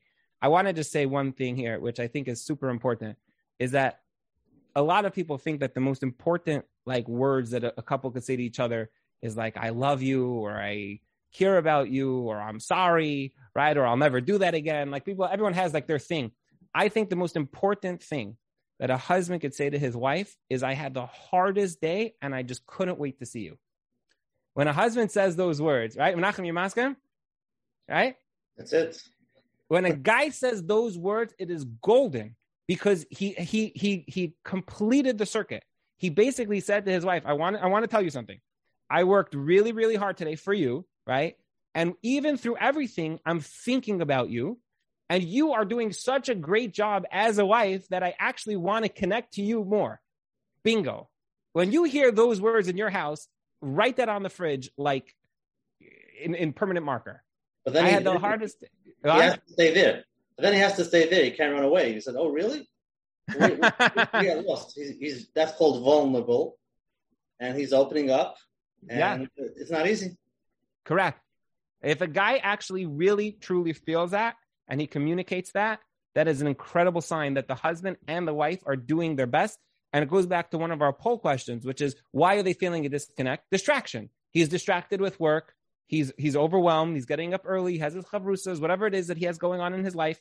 If you appreciate who he is and what he has bringing to the table, what he's bringing to the table, and you acknowledge it, and you say to him, we could double down on this. We can like spend a little bit more time together. Your needs will be met so much faster than if you try to change him, criticize him, and especially if you try to make the question, meaning if you try to make it into like a theological thing.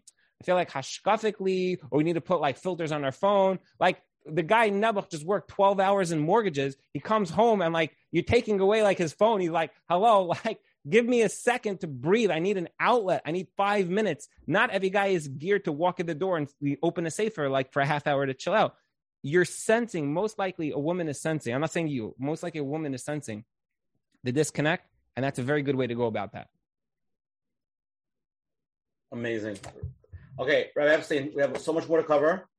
We're going to try to cover some of the big questions that came in. I'm going to try to cover them now. Okay? All right. I'll come back for round 2. I'm just letting you know. Okay, these are 3 questions. I'm going to crunch them all together because they're all basically similar. I grew up in a very unhealthy home, to say the least. I'm starting to date now, and I've been reading a lot of books and fear that my marriage is doomed to fail, especially statistically. How do I get involved with another person and bring kids into this world when I feel I might be one big disaster like my parents had? That's question number 1. Yeah. Number 2, I'm nervous to get married since the divorce rate is so high these days. And a few of my friends are already separated. And divorce seems like in marriages today are so much harder. Is it meant to be that way? What do you think about that? Another question. I know of friends of people who got divorced. When I date, how do I know that this guy doesn't have issues? What can I do? What should I look out for? So basically all the same concepts. Yeah. Okay. So, Rav Aaron Leib Steinman famously, told a bacher who was struggling with learning, he said to the bacher, he said, listen, Torah is sweet. Okay. Torah is sweet. If you don't taste the sweetness of Torah, it could be that you have a kinkasor. You should go get checked out, right? If somebody comes from a home where marriages are not strong, when somebody comes from a home where they saw dysfunction, they saw arguments, they didn't experience the healthiest thing, it is common for people to say, and it's understandable for people to say, what am I rushing into? Like right now, my life is good. I'm on my own. I'm living in my own planet and it's good. I want to go to Grand Canyon tomorrow. I'm going to Grand Canyon. I should marry somebody else just to argue with that person, to fight with that person. Like, what exactly am I jumping into? It's understandable. But the truth is that of everything in creation, that reality is the only thing that's loy taiv. So the only thing that is not good is that concept of not being married, which means that marriage is awesome. And marriage is essential to our being in the sense that a person naturally wants to get married to start a family. A person naturally wants to get married for companionship, to have somebody that cares about them. That's the nature of a person. When a person doesn't have that emotional drive, it's usually because they don't look at marriage that way. They look at marriage as being dysfunction, or they look at marriage as being some sort of trauma or arguments or whatever it is. So why are they running towards something? So the answer is that they have to first check their compass.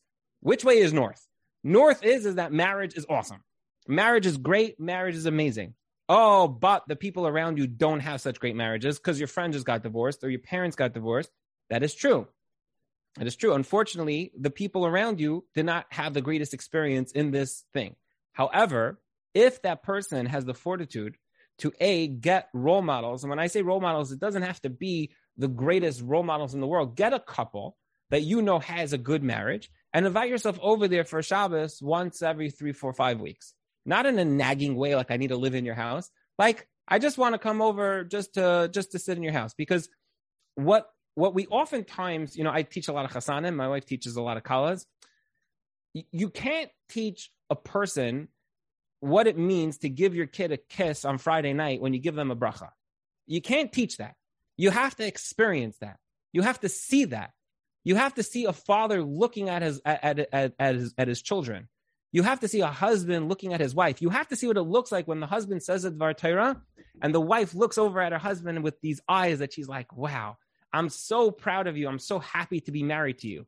She doesn't say one word, but you experience that moment in time that now in your brain calculates as that is marriage.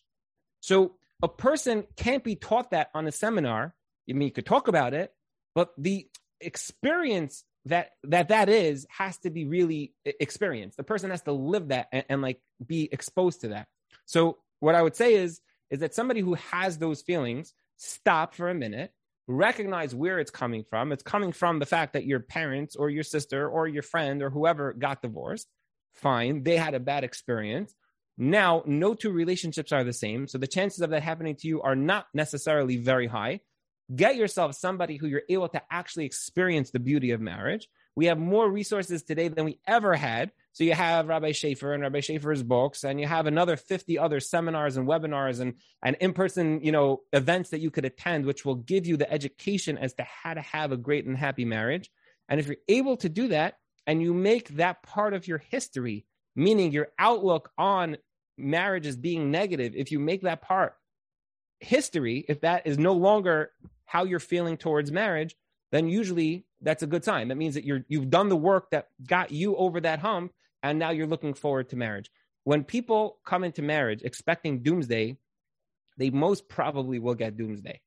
If you come into marriage expecting, you have a vision for what it is, because you know what marriage is. Marriage means that I respect my spouse, and I've dated this guy, and I actually respect him, and I look at him with a certain like admiration, and that's there. That will carry through to your marriage. But if you walk in and you say, I don't know, there's a chance that will develop, but I also think it's going to develop to be terrible because that's how I experience at home, you're probably going to experience the negative side of things. So a person should make their history. They should expose themselves to either good seminars, books, or really information. But more importantly, I would suggest somebody actually goes to somebody's house on a fairly consistent basis. And it could be a few different people where you are exposed to what it means to actually have a good, strong, healthy marriage. And that will teach you what it means to actually experience it. Sounds like a lot of work. A lot of work goes into this.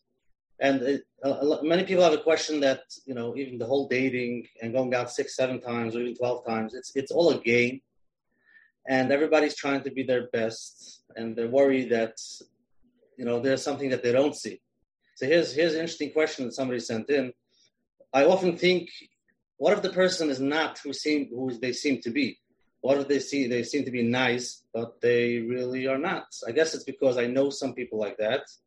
Yeah. Who appear one way, but aren't who they seem once you get to know them. Yeah. So as a result, they did very cautiously. And I know most people are inherently good, but how do I ensure I don't end up with one of those who aren't? Yeah. So I want to just say something that you not inadvertently, but you threw out there. You said it takes time. You know what? When I sit with a chassan who is 25 years old, that guy had 25 years of exposure to something, right? So how is it possible in 8 sessions to rework 25 years? It's impossible, right? The outlook that this person has on marriage, on relationships, that's golden, right? That's going to like be so ingrained in who they are. So to redo that's going to be really challenging. So you're right, it takes work, but I would so much rather guide somebody to take a year of spending 50 Shabbosim by healthy homes and learning what it means to actually have, than to not do that, get themselves into a toxic relationship, and then spend 20 years in therapy trying to undo, this union that was like pieced together, with duct tape, like, because you're just trying to make it work, but like everything here is unhealthy. So yeah, I think it does take time, but the time that's invested before is worthwhile. Now, to go to your other question, which is this idea of somebody going out and saying, well, how do I know? Maybe this guy's just on his best behavior, and really underneath he's a creep, or he's somebody who has, issues. I would say that there's 2 things. Number one is, I would say 3 things. Number one is, if somebody thinks that they see something, say something. That's, I think, the New York City subway slogan, right? If you see something, say something. So if there's something that seems off to you, if there's something that you're not sure about, if there's something that seems to be like a flag, say something. Turn to your mother, to your cousin, to your guy, to whoever, and say to them, let me ask you this question. Does this seem normal to you? Or, I'm on my 7th, 8th date. I want to pay a visit to my Rav, to my sister, whatever, just to like have that like interaction to see if they pick up on something. So that's number 1. Number 2 is take your time. If you're nervous, so take your time. There's no rules about you have to get engaged on your 3rd or your 5th or your 10th date. Sometimes people turn to me and they say, I have this and this issue that came up. I'm on my 10th date already, my 15th date.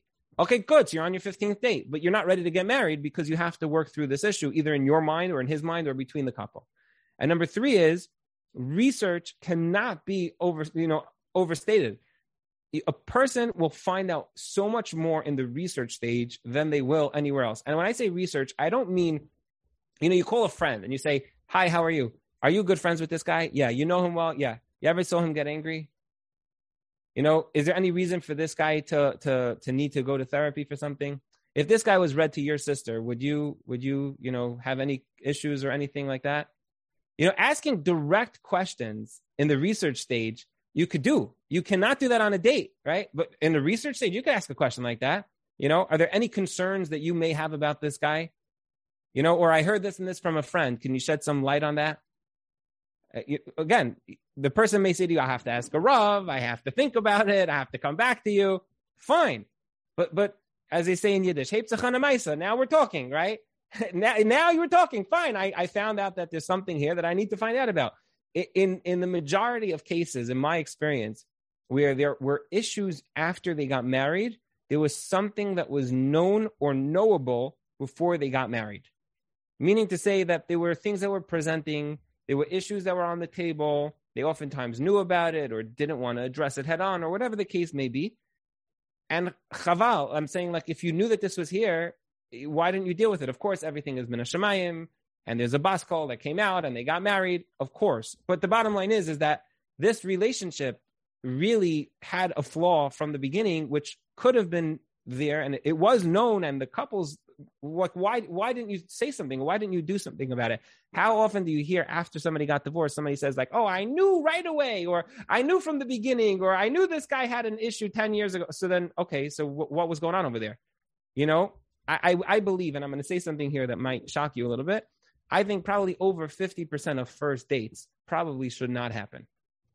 It might sound like a high number. In my opinion, that's how it is. A lot of people, he's a nice guy. Yeah, nice guy, nice girl. Okay, let's go out. Did you even hear if it's a shidduch? Did you hear somebody who you asked about the research? Did they say to you, tell me about your daughter, or tell me about you? And then they go, oh, wow, this sounds like a great shidduch for you.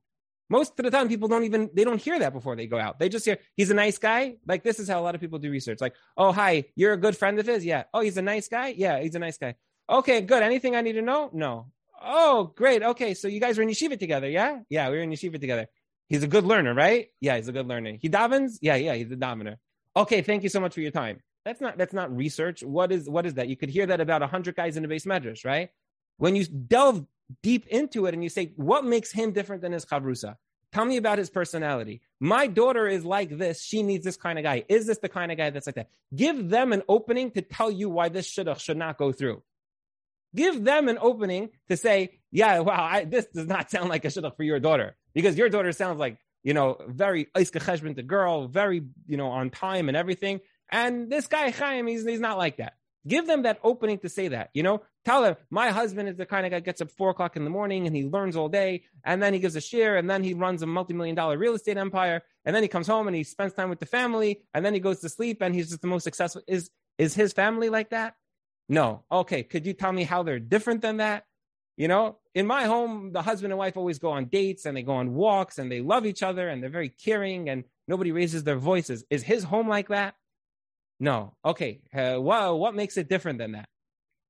Prod to get information during the research stage and you will be pleasantly surprised how much people talk. The reason why a lot of people don't talk is because they don't feel inclined to share the person's deepest, darkest side of things, so they just don't say anything. And I'm not saying, obviously, there's Hilchos Lashon Hara, and obviously everything has to be vetted, how to say it and what to say.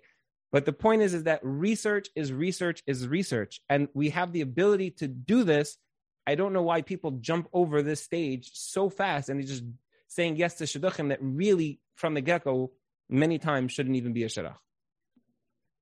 Okay, Rabbi Epstein, let's jump into this one. A little bit for the people that are, let's say, older singles or just going out for a while. How do I know if I'm still single because that's what Hashem wants, or it's me? Maybe I'm doing something wrong. Is it just an assign, or it's more in my control? It's one part of the question. Second question, dating, Shabbosim, do I push myself to go if I don't feel comfortable meeting people in groups or the speed dating, or is this the new norm? And what is needed for me to do as far as the shtadlos? Yeah. So probably the hardest question, is knowing Klapei Shmaya, upstairs in Shemayim, what's going on over there, right? So we could only talk from our side of things. So as a general rule in life, I like to say that the balance between Hishtadlus and Emunah and Bitachon is a pedal to the metal approach, and then you ease off. Meaning you do everything you need to do in business, right? You do everything you need to do, and then now it's up to Hashem, right? So when it comes to Shidduchim, there are those who say, b'shem certain people, that there's no Emunah, there's only Emunah, there's no Hishtadlus, everything is only, you leave it up to Hashem. And I've heard that. I've also heard other people say that, no, that's absolutely, false. That you have to do the same way you do Hishtadlus in every other area of your life.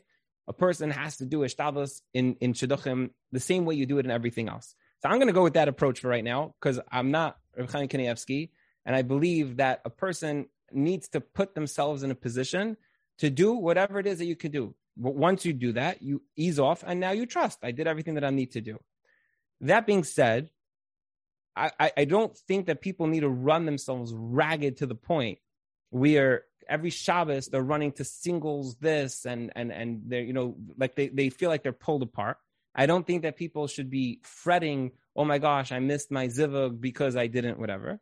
But I do think that people need to be real with themselves. And if there's a havamina, that there's something that a person can be doing that maybe they're not doing, then maybe they need to explore what it is that they need to do.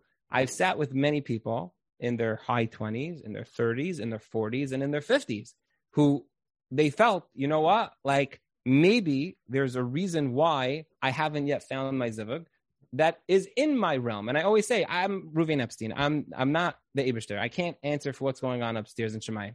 But let's talk about you here today and see if there's anything that needs to be done slightly different. I had a couple once that was in their upper 40s that was dating, and simply because of their age, they were put together, and simply because of their age, they were moving forward with the wedding. And in my opinion, this was not a good idea. But people were pushing back and saying, what do you mean? But they're already this and this age, this has to happen. They have to do the work that makes them roi to be a husband and roi to be a wife. They have to be fit for the job.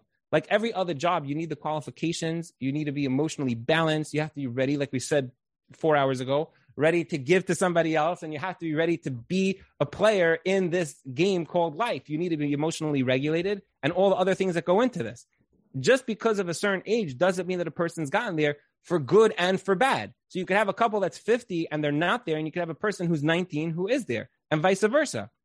So my answer is that a person should do everything that they can within their realm of, let's call it hishtadlus. But if they feel that there's something more that they could be doing, so then it's a good question that they should ask either their parents or their Rav or somebody for guidance to find out, like, do you think I should attend the Shabbaton? It's halfway across the state. Should I drive there for the Shabbos, even though I went to 6 other ones in the last 6 weeks? Is this part of my hishtadlus, or should I just, no? That's a good question. But a person generally pedal to the metal and ease off. That is generally the yesod that will get a person through it.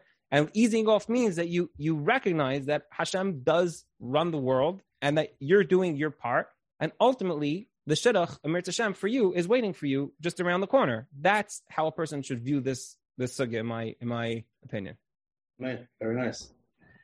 Here's an interesting question. I just got married and I'm having conflict with my wife and my mother on a few issues. For example, my mother wants us to come for Shabbos every other week. My wife prefers to stay home. Doesn't feel so comfortable around my mother. How, as a newly married husband, do I deal with this? This guy's stuck between like a rock and a hard place. Right? So, all right. How does this guy balance his mother's, let's call it demands, or needs, but it sounds more like demands, and his wife's, let's call it insecurities and needs? So the short answer is that most healthy parents want their children to be healthy. At the same time, when you look at a marriage in the context of age, so take a 25-year-old guy gets married to a 20-year-old girl. How old is their marriage? So the answer is it's not 45 years. You don't get to add their age together and say, oh, we have 45 years of experience. No. You got married yesterday, your marriage is a 1-day-old baby. That's it. And what tends to happen with a lot of couples is that parents who are healthy, they want what's best for their children. So when they look at their children who are a 1-day-old baby, they want to be there for that 1-day-old baby, right? And they say, oh, you want to come for Shabbos? We want to have you. Where are you going? Did you pack a toothbrush, right? All of a sudden they're asking you questions and you're like, what in the world is going on here? I'm 25 years old. I just lived in Israel for 5 years on my own, right? I hiked up and down the country. I hitchhiked everywhere. I'm like the most independent son you ever raised. And now you're asking me if I packed a toothbrush and if I'm eating whole wheat bread for Shabbos. Like, what in the world is going on here? The answer is because your relationship with your new spouse is a baby. And babies need to be tended to. The smartest thing a guy like this can do is sit down with his mother and give her a tremendous amount of respect and tell her how amazing she is and go there as often as he possibly can without stepping on any toes. And he should get his wife on board with his mother's needs initially and give her a lot of cover. And then he should sit down with her and say, Mommy, you raised such a rock star son. And I have such a rock star wife and you have such a rock star daughter-in-law, that the best thing that we can think to give you is nachas. And the way that we want to do that is we want to have a few Shabbosim where we're alone so we could really build a strong home. And in the long run, you are going to get so much nachas out of the fact that we are building our own home by ourselves. If it's given over in a smart way, it usually will not become a conflict. If the mother really is healthy and she receives her needs, meaning she doesn't feel like she's neglected and just been used throughout the whole, parsha of the simcha and everything. So if you're able to, it's a balance and it's a tightrope, and there's two sides here that have to be like taken into consideration. But if a guy is smart, he's gonna take bias, he's gonna take responsibility for what's going on over here, and it's gonna be something that they're able to navigate very nicely. I've been down this road with a number of couples, in obviously every circumstance is different. But when you recognize what each person is really saying, you're usually able to navigate it correctly. And I just want to touch on one point before we go to the next question, which is when it comes to relationships, Menachem, I'm sure you know this. I'm sure a lot of people know this, but I like to think about this all the time. Relationships don't really speak English. Relationships communicate emotions in words. That's what they do, right? So when your wife says to you, where were you? She could not care less where you were, right? She's trying to tell you, you were not here, and I expected you here, and I feel this, right? They're communicating an emotion in words, right? So when a mother is saying, well, where are you going to be for Shabbos? She really doesn't care where you're going to be for Shabbos. She's telling you, I feel a little bit neglected. I feel like you don't care about me anymore. I feel like this wife of yours took over a certain role that I had in your life. And if you're a smart guy, you'll know what to give me, your mother. And this way I'll get my needs met and you'll get your needs met and she'll get her needs met. It's just about reading the emotions that's being communicated, and you'll oftentimes come out, ahead rather than trying to just fight. Oh, Ma, you don't understand what's going on. And, screaming at your wife and your mother is just a recipe for disaster. You got to know how to do that smart. Okay, Rabbi Epstein, I'm going to ask you two last questions. The last question is going to catapult to next week's conversation. We'll do one more. And I just want to say we barely touched marriage. I'm letting you know. So we just basically, we covered most of dating, but marriage, we have so much more to do. All right. So you need to come back. Just letting you know. I'm here. Okay. Let's do in the marriage. I feel like I'm in a dead-end marriage. I feel safe in my marriage. There's no chas from any physical abuse. But honestly, the only reason I'm in the marriage is for young children. There's no connection, no love, no respect. Is it the right thing to stay in a marriage that's not a real marriage just for the children? Some people feel the right thing is to get divorced so the kids will be happier with the parents being happy. What's the question? All right. So, okay, this is a tough question in the sense, I don't want to say not because it's not a hard question. It's a hard question because the harsh reality of some people that they have to make this decision is very, very hard. The question is, somebody's in a marriage where the marriage itself is not that great. And to be honest, they're not necessarily, thrilled about staying around here. But the reason why they're staying here is because they have children, they have a family, and they're not willing to break apart the family. So I'm going to share with you a couple of thoughts over here, which I think are just very important. Number one is the two things that I look for based on my guidance that I've received over the years from certain people, which I trust and, very, very, this has guided me very well, is that I'm looking for two things. One is severity of whatever's going on, severity. And number two is a willingness to change. So if there's something which is going on in two different homes, it could be the same exact thing. Oftentimes, one home, it's like, forget it, the marriage is over. And in another home, it's fine. It's like, okay, that's what you did. All right, no problem. Let's just keep going. They're fine. So severity to each person is unique. And a person has to weigh how severe is this experience to me? Meaning, is this intolerable? Or is this like, I just feel like, I feel like it could be better, but I don't feel like I need to run out the door tomorrow. Okay. So that's number one. How severe is what's going on? Number two is there a willingness to change? Is the party that is I'm going to call it the offending party, but it's usually, in my experience, takes two to tango. So it's usually there's two people at play over here. Is there a willingness for people to make, changes that are necessary in their lives in order to make this happen? Those are the two factors that I usually look at when a couple is talking to me about calling it quits, getting divorced, whatever the case may be. Severity and willingness to change. Okay. Those are the two things. Now, a couple like this, it sounds like she's determined that in terms of severity, this is not so severe, right? Meaning she's willing to stick it out, even though she doesn't like what's going on.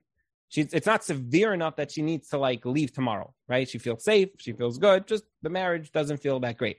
I've had many people say to me, it feels like I'm being cut with a knife, or it feels like I'm choking. It feels like, but the reality is, is that in this case, it sounds like the relationship has something there that she's not leaving tomorrow.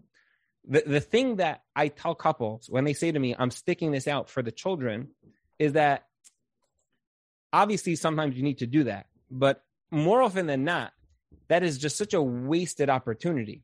Meaning, how old is the youngest kid? Kid is 10 years old. Okay, so this kid is not getting married till he's 22. All right, so you got 12 more years of sticking it out with this person, right? Okay, so let's set the stage here. Okay, we got 12 years to work on this, okay? Because we both know what's going to happen the minute Sheva Brachos is finished with this youngest kid. You're going to get divorced, right? Okay. So can we now have 12 years to work on this marriage, okay? And the only thing that's going to go wrong is that you're going to terminate the marriage, which you want to terminate anyways, a little bit earlier. So it's like doing CPR on somebody, right? You can't go wrong. Whatever you're going to do is going to work, right? Because you just stamp on the guy's chest, you're getting compressions going. Whatever you're going to do here is going to work. So when I hear people say to me, I'm doing this for my kids, I oftentimes tell them, let's first get you out of reverse and into neutral. So let's take the toxicity out of the relationship. Let's take the fights out. Let's take all that stuff out of there. And let's first create a functioning home, okay? Then from there, don't just do this for your kids. Do this for yourself.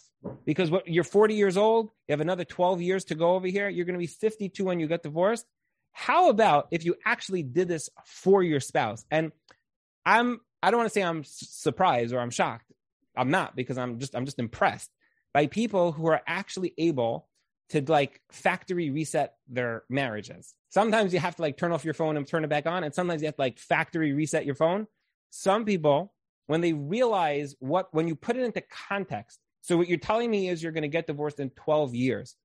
You're just going to fight for 12 years, right? Okay, we'll try to create an environment that we're not fighting. Okay, great. So that's good. Now, can we try to put elements in over here that will actually work? I'm going to share with you something which I think is just very interesting. In most mental health or addiction components, when it comes to whether it's a therapist or a coach or anything, if you remove whatever it is that's the toxic part of it, let's say somebody's addicted to cocaine, right?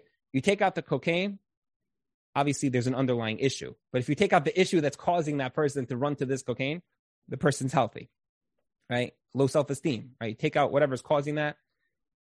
In most areas, you take out the negative, you end up with a positive. When it comes to chinuch, raising our children, and when it comes to shalom bayis, it's not like that. You actually have to put things in. Relationships that are distant are stale. It's like stale bread. In order for this couple to like experience a marriage, what I would say is they should sit down with somebody and say, listen, we're in a really, really bad place, but we both have a willingness to contribute to this relationship growing. And we have 12 years to work on it. So take your time. But now let's slowly put in the pieces that on a day-by-day basis, we can start to give to the other person, understand what the person needs from us, change our own stubbornness, work on the things that we have our own shortcomings, our own contributions to this relationship failing or being stale.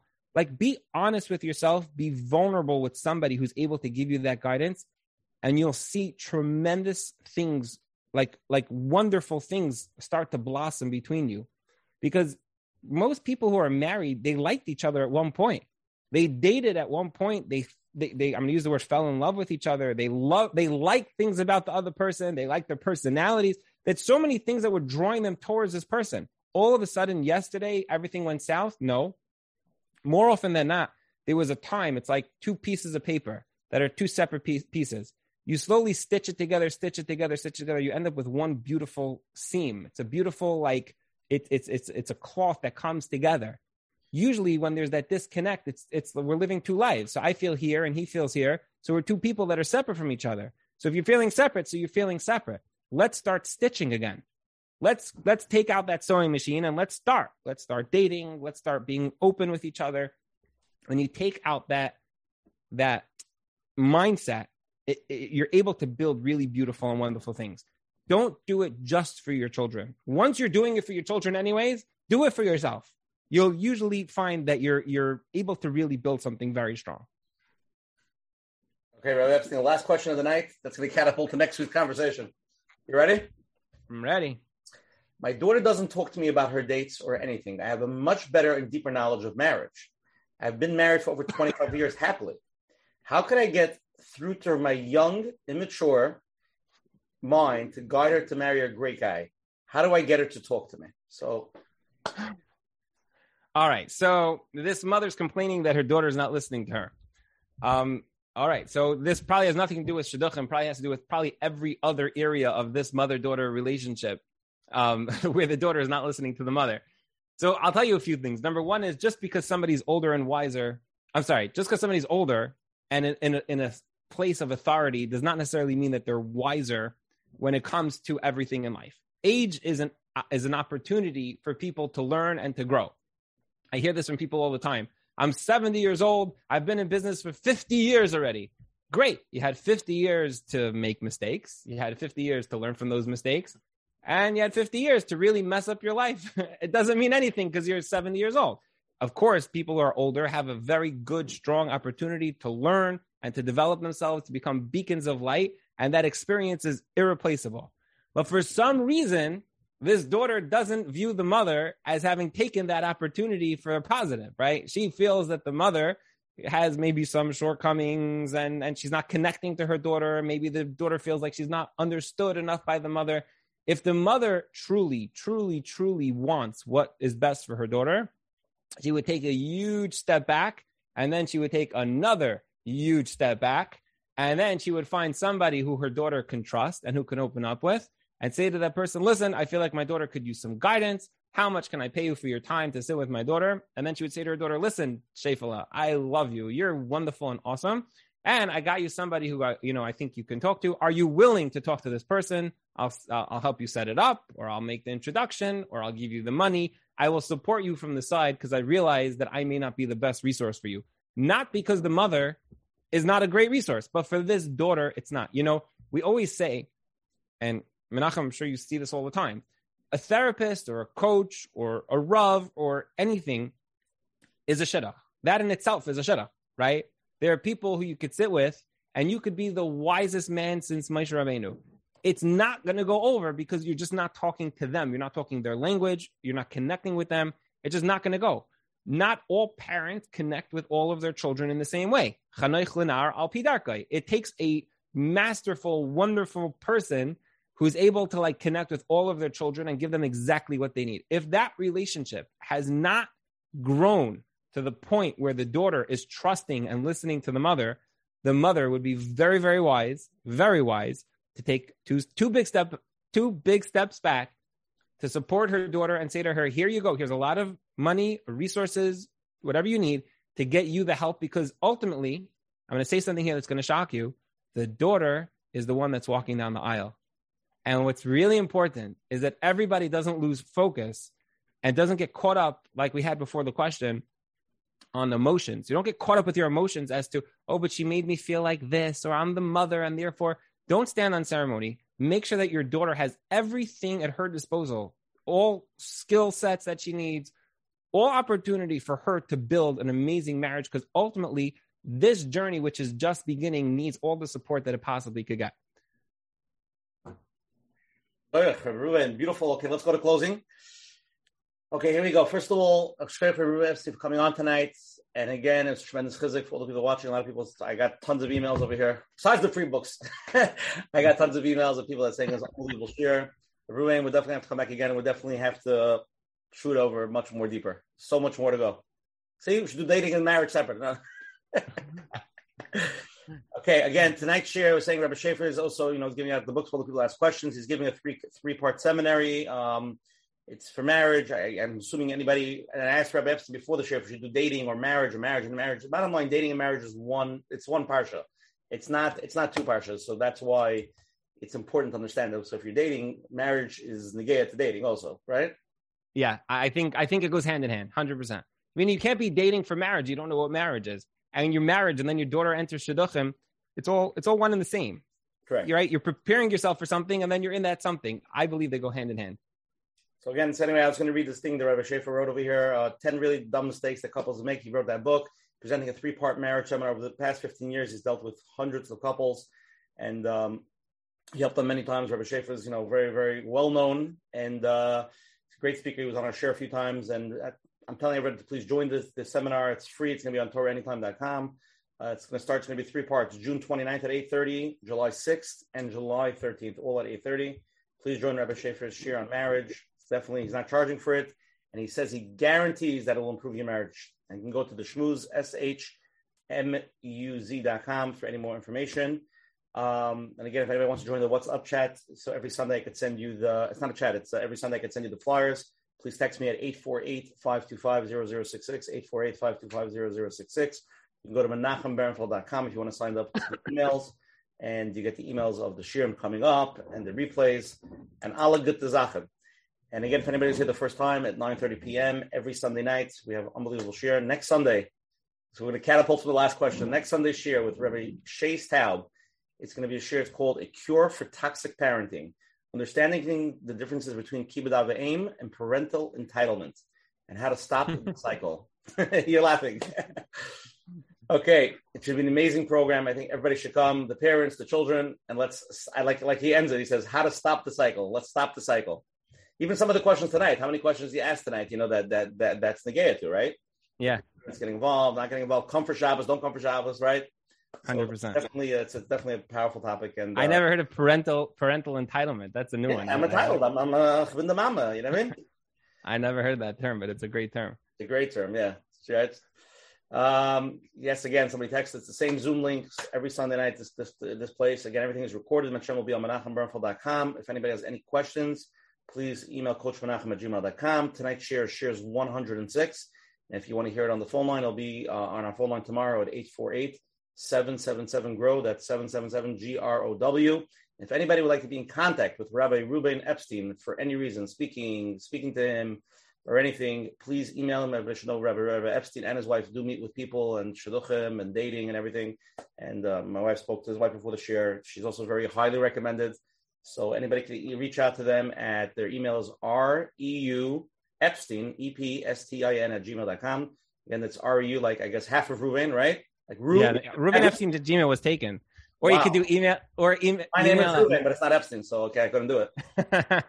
Or email at marriagepro.co. Email at marriagepro.co. That one works also. You can go to the website is marriagepro.co and see what the courses and different things that they have. Again, Rabbi Epstein comes very highly recommended from a lot of people that dealt with you, so I'm just letting you know. Again, I want to thank you to all the advertising sponsors of Lakewood Scoop, Rabbi Yaniv Chazak, Eli and Ariel from 5 Town Central, and Chayla Kaufman and Shmuel Summer from JCN. And we're going to go to closing. Coach Menachem first, followed by Rabbi Ruben. Rabbi Ruben, before you go, Chizuk, Dvar Torah, we need something stark. You know what I mean? Absolutely. That's right. Coach Menachem. Shkoyach, Rabbi Epstein, it was already stark, Chizuk. We got it all tonight. Baruch Hashem, we were able to cover a lot. And like I mentioned, it's a journey. Yes, it is work, but I think the statistics are 7% is verbal. You convey a message, it's only 7%. Imagine what's the other 93%. All of that is the emotion, body language, tone. There's so much that goes in there, and ultimately we learn a lot about ourselves, and that's part of the marriage, and that's why we're here. To learn a lot and to learn things that we might not have learned in yeshiva all the years. And here we are getting ready for dating, for marriage.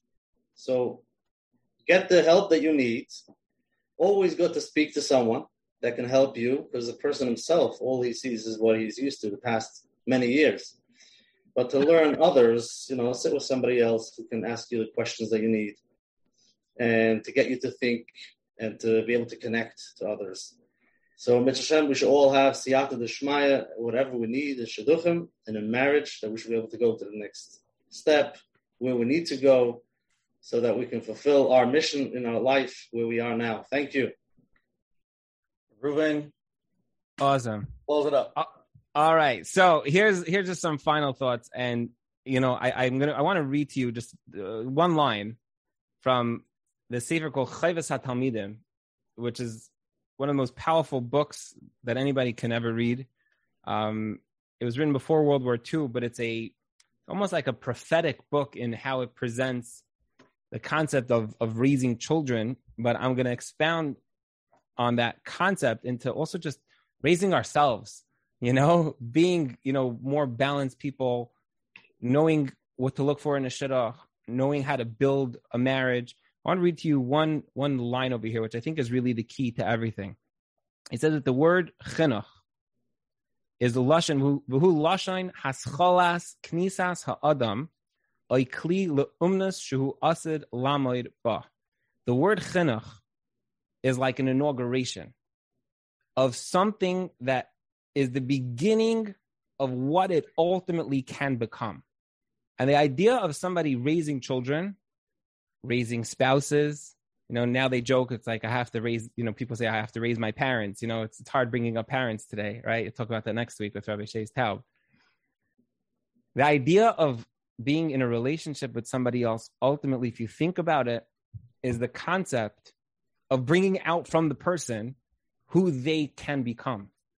When we go into dating for marriage or go into marriage, I think that most people wing it. They go into it and they just hope for the best. And they say, you know what? Everything's going to be great because we got good midos and we got communication and we got the best seminary and the best yeshiva, so everything's going to be great. But like you said before, it's just the beginning of the journey. What is the journey? The journey is kesher. And if you think about what kesher means, it means to connect to the other person's innate potential and to spend a lifetime of bringing that potential forward.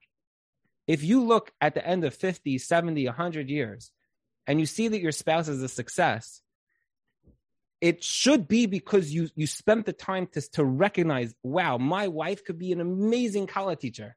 Let me encourage her to take this course, to take on a Kala. Let me tell her how great she is. Let me boost up her confidence because I know that it's lacking a little bit. She doesn't think she could do it because she's only 22 years old. And then over the years, when your wife becomes successful, it's due to you. Chinuch, marriage, shalom bayis, is really all one and the same. It's the idea that when we daven, we connect to the words that we're saying. It's when we're dealing with our children, we see future potential and we're able to bring that forth. And then we do that. But there's a pasuk, Chanoich lenar al pi darkai, which means that you connect with each person or each child according to who they are. But the end of that pasuk says, Gam ki yaskin leyaser mimenu. When they get older, when they're in their old age, it doesn't leave them. And what that means is when you're raising your children, you can get your child to daven tomorrow by screaming at your kid, by yelling at them, by smacking them, by being a bigger bully than they've ever seen bully. And that kid will sit in shul in fear and he will look inside. But when that kid is 90 years old and he doesn't daven because to him, shul is a trauma, you were not chanech lenar. You didn't bring out from your kid who he could become. Giving things over in a way where it's received by the other person is inherent in what it means to raise children. And I'm going to expand that to the same thing when it comes to relationships.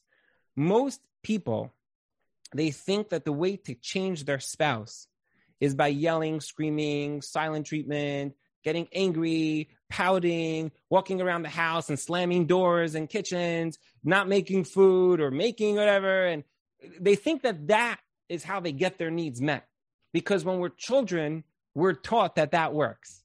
When we're kids, that's how we train ourselves or our parents train us. Oh, this kid doesn't stop screaming. Okay, fine, here, take the candy already.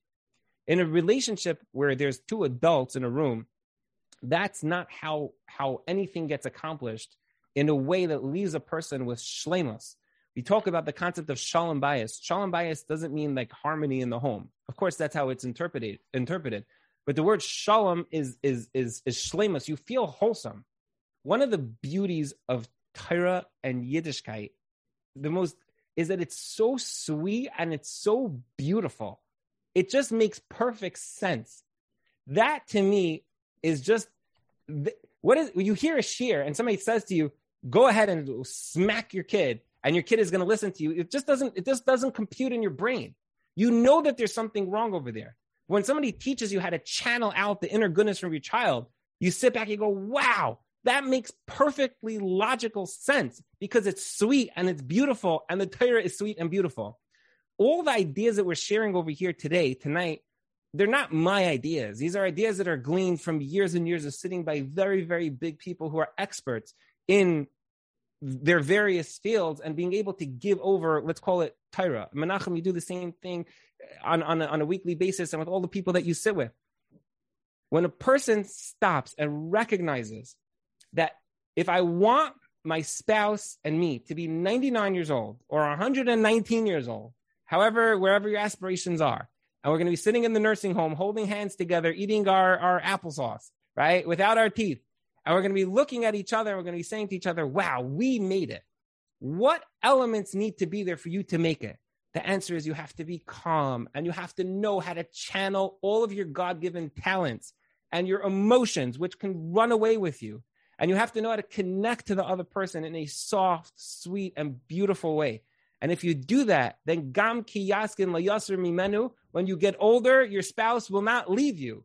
La yasser mimenu, they won't disconnect from you. The kesher will be there even when you're 119 years old. You'll be sitting there eating your applesauce and you'll be like, how's the sauce today? Good. You know, because you've lived your entire life by stitching the fabric day after day after day, as opposed to allowing wedges, which come about through distraction, which come about through ideas of what marriage is. It's about jewelry and vacations. No, it's not. It's about two people who on a consistent basis are dialed into each other. And if a couple does this, gam ki yaskin la yasser mimenu, it won't leave you. Your spouse won't leave you. They can't leave you. You're so enmeshed with them because you became one unit. That is what marriage is. And if a person does that, every single day puts into what the relationship could be. And if you date and the person you're dating, you're able to lay out for them a clear path. This is the type of marriage I want to have. You have a really good chance of having an incredible, incredible relationship. If a person doesn't, then they start creating reasons why things are not good. They start creating values that are being trampled on. Our emotions runs away with us. The minute we start talking to our spouse in that emotional way, they feel like they're under attack. That's when it's game over. But if a person's able to channel their emotion to connect to the other person in a real way and to bring out the best in their relationship, there's nothing sweeter than that. Epstein, Murdik. Thank you so much. Thank you, everybody, for coming tonight. Unbelievable shir. See everybody next Sunday night, same time, same place. Rabbi Epstein, you rock. Take care. Good night. Thank you so much. Awesome. You've just experienced another Torah class brought to you by TorahAnytime.com.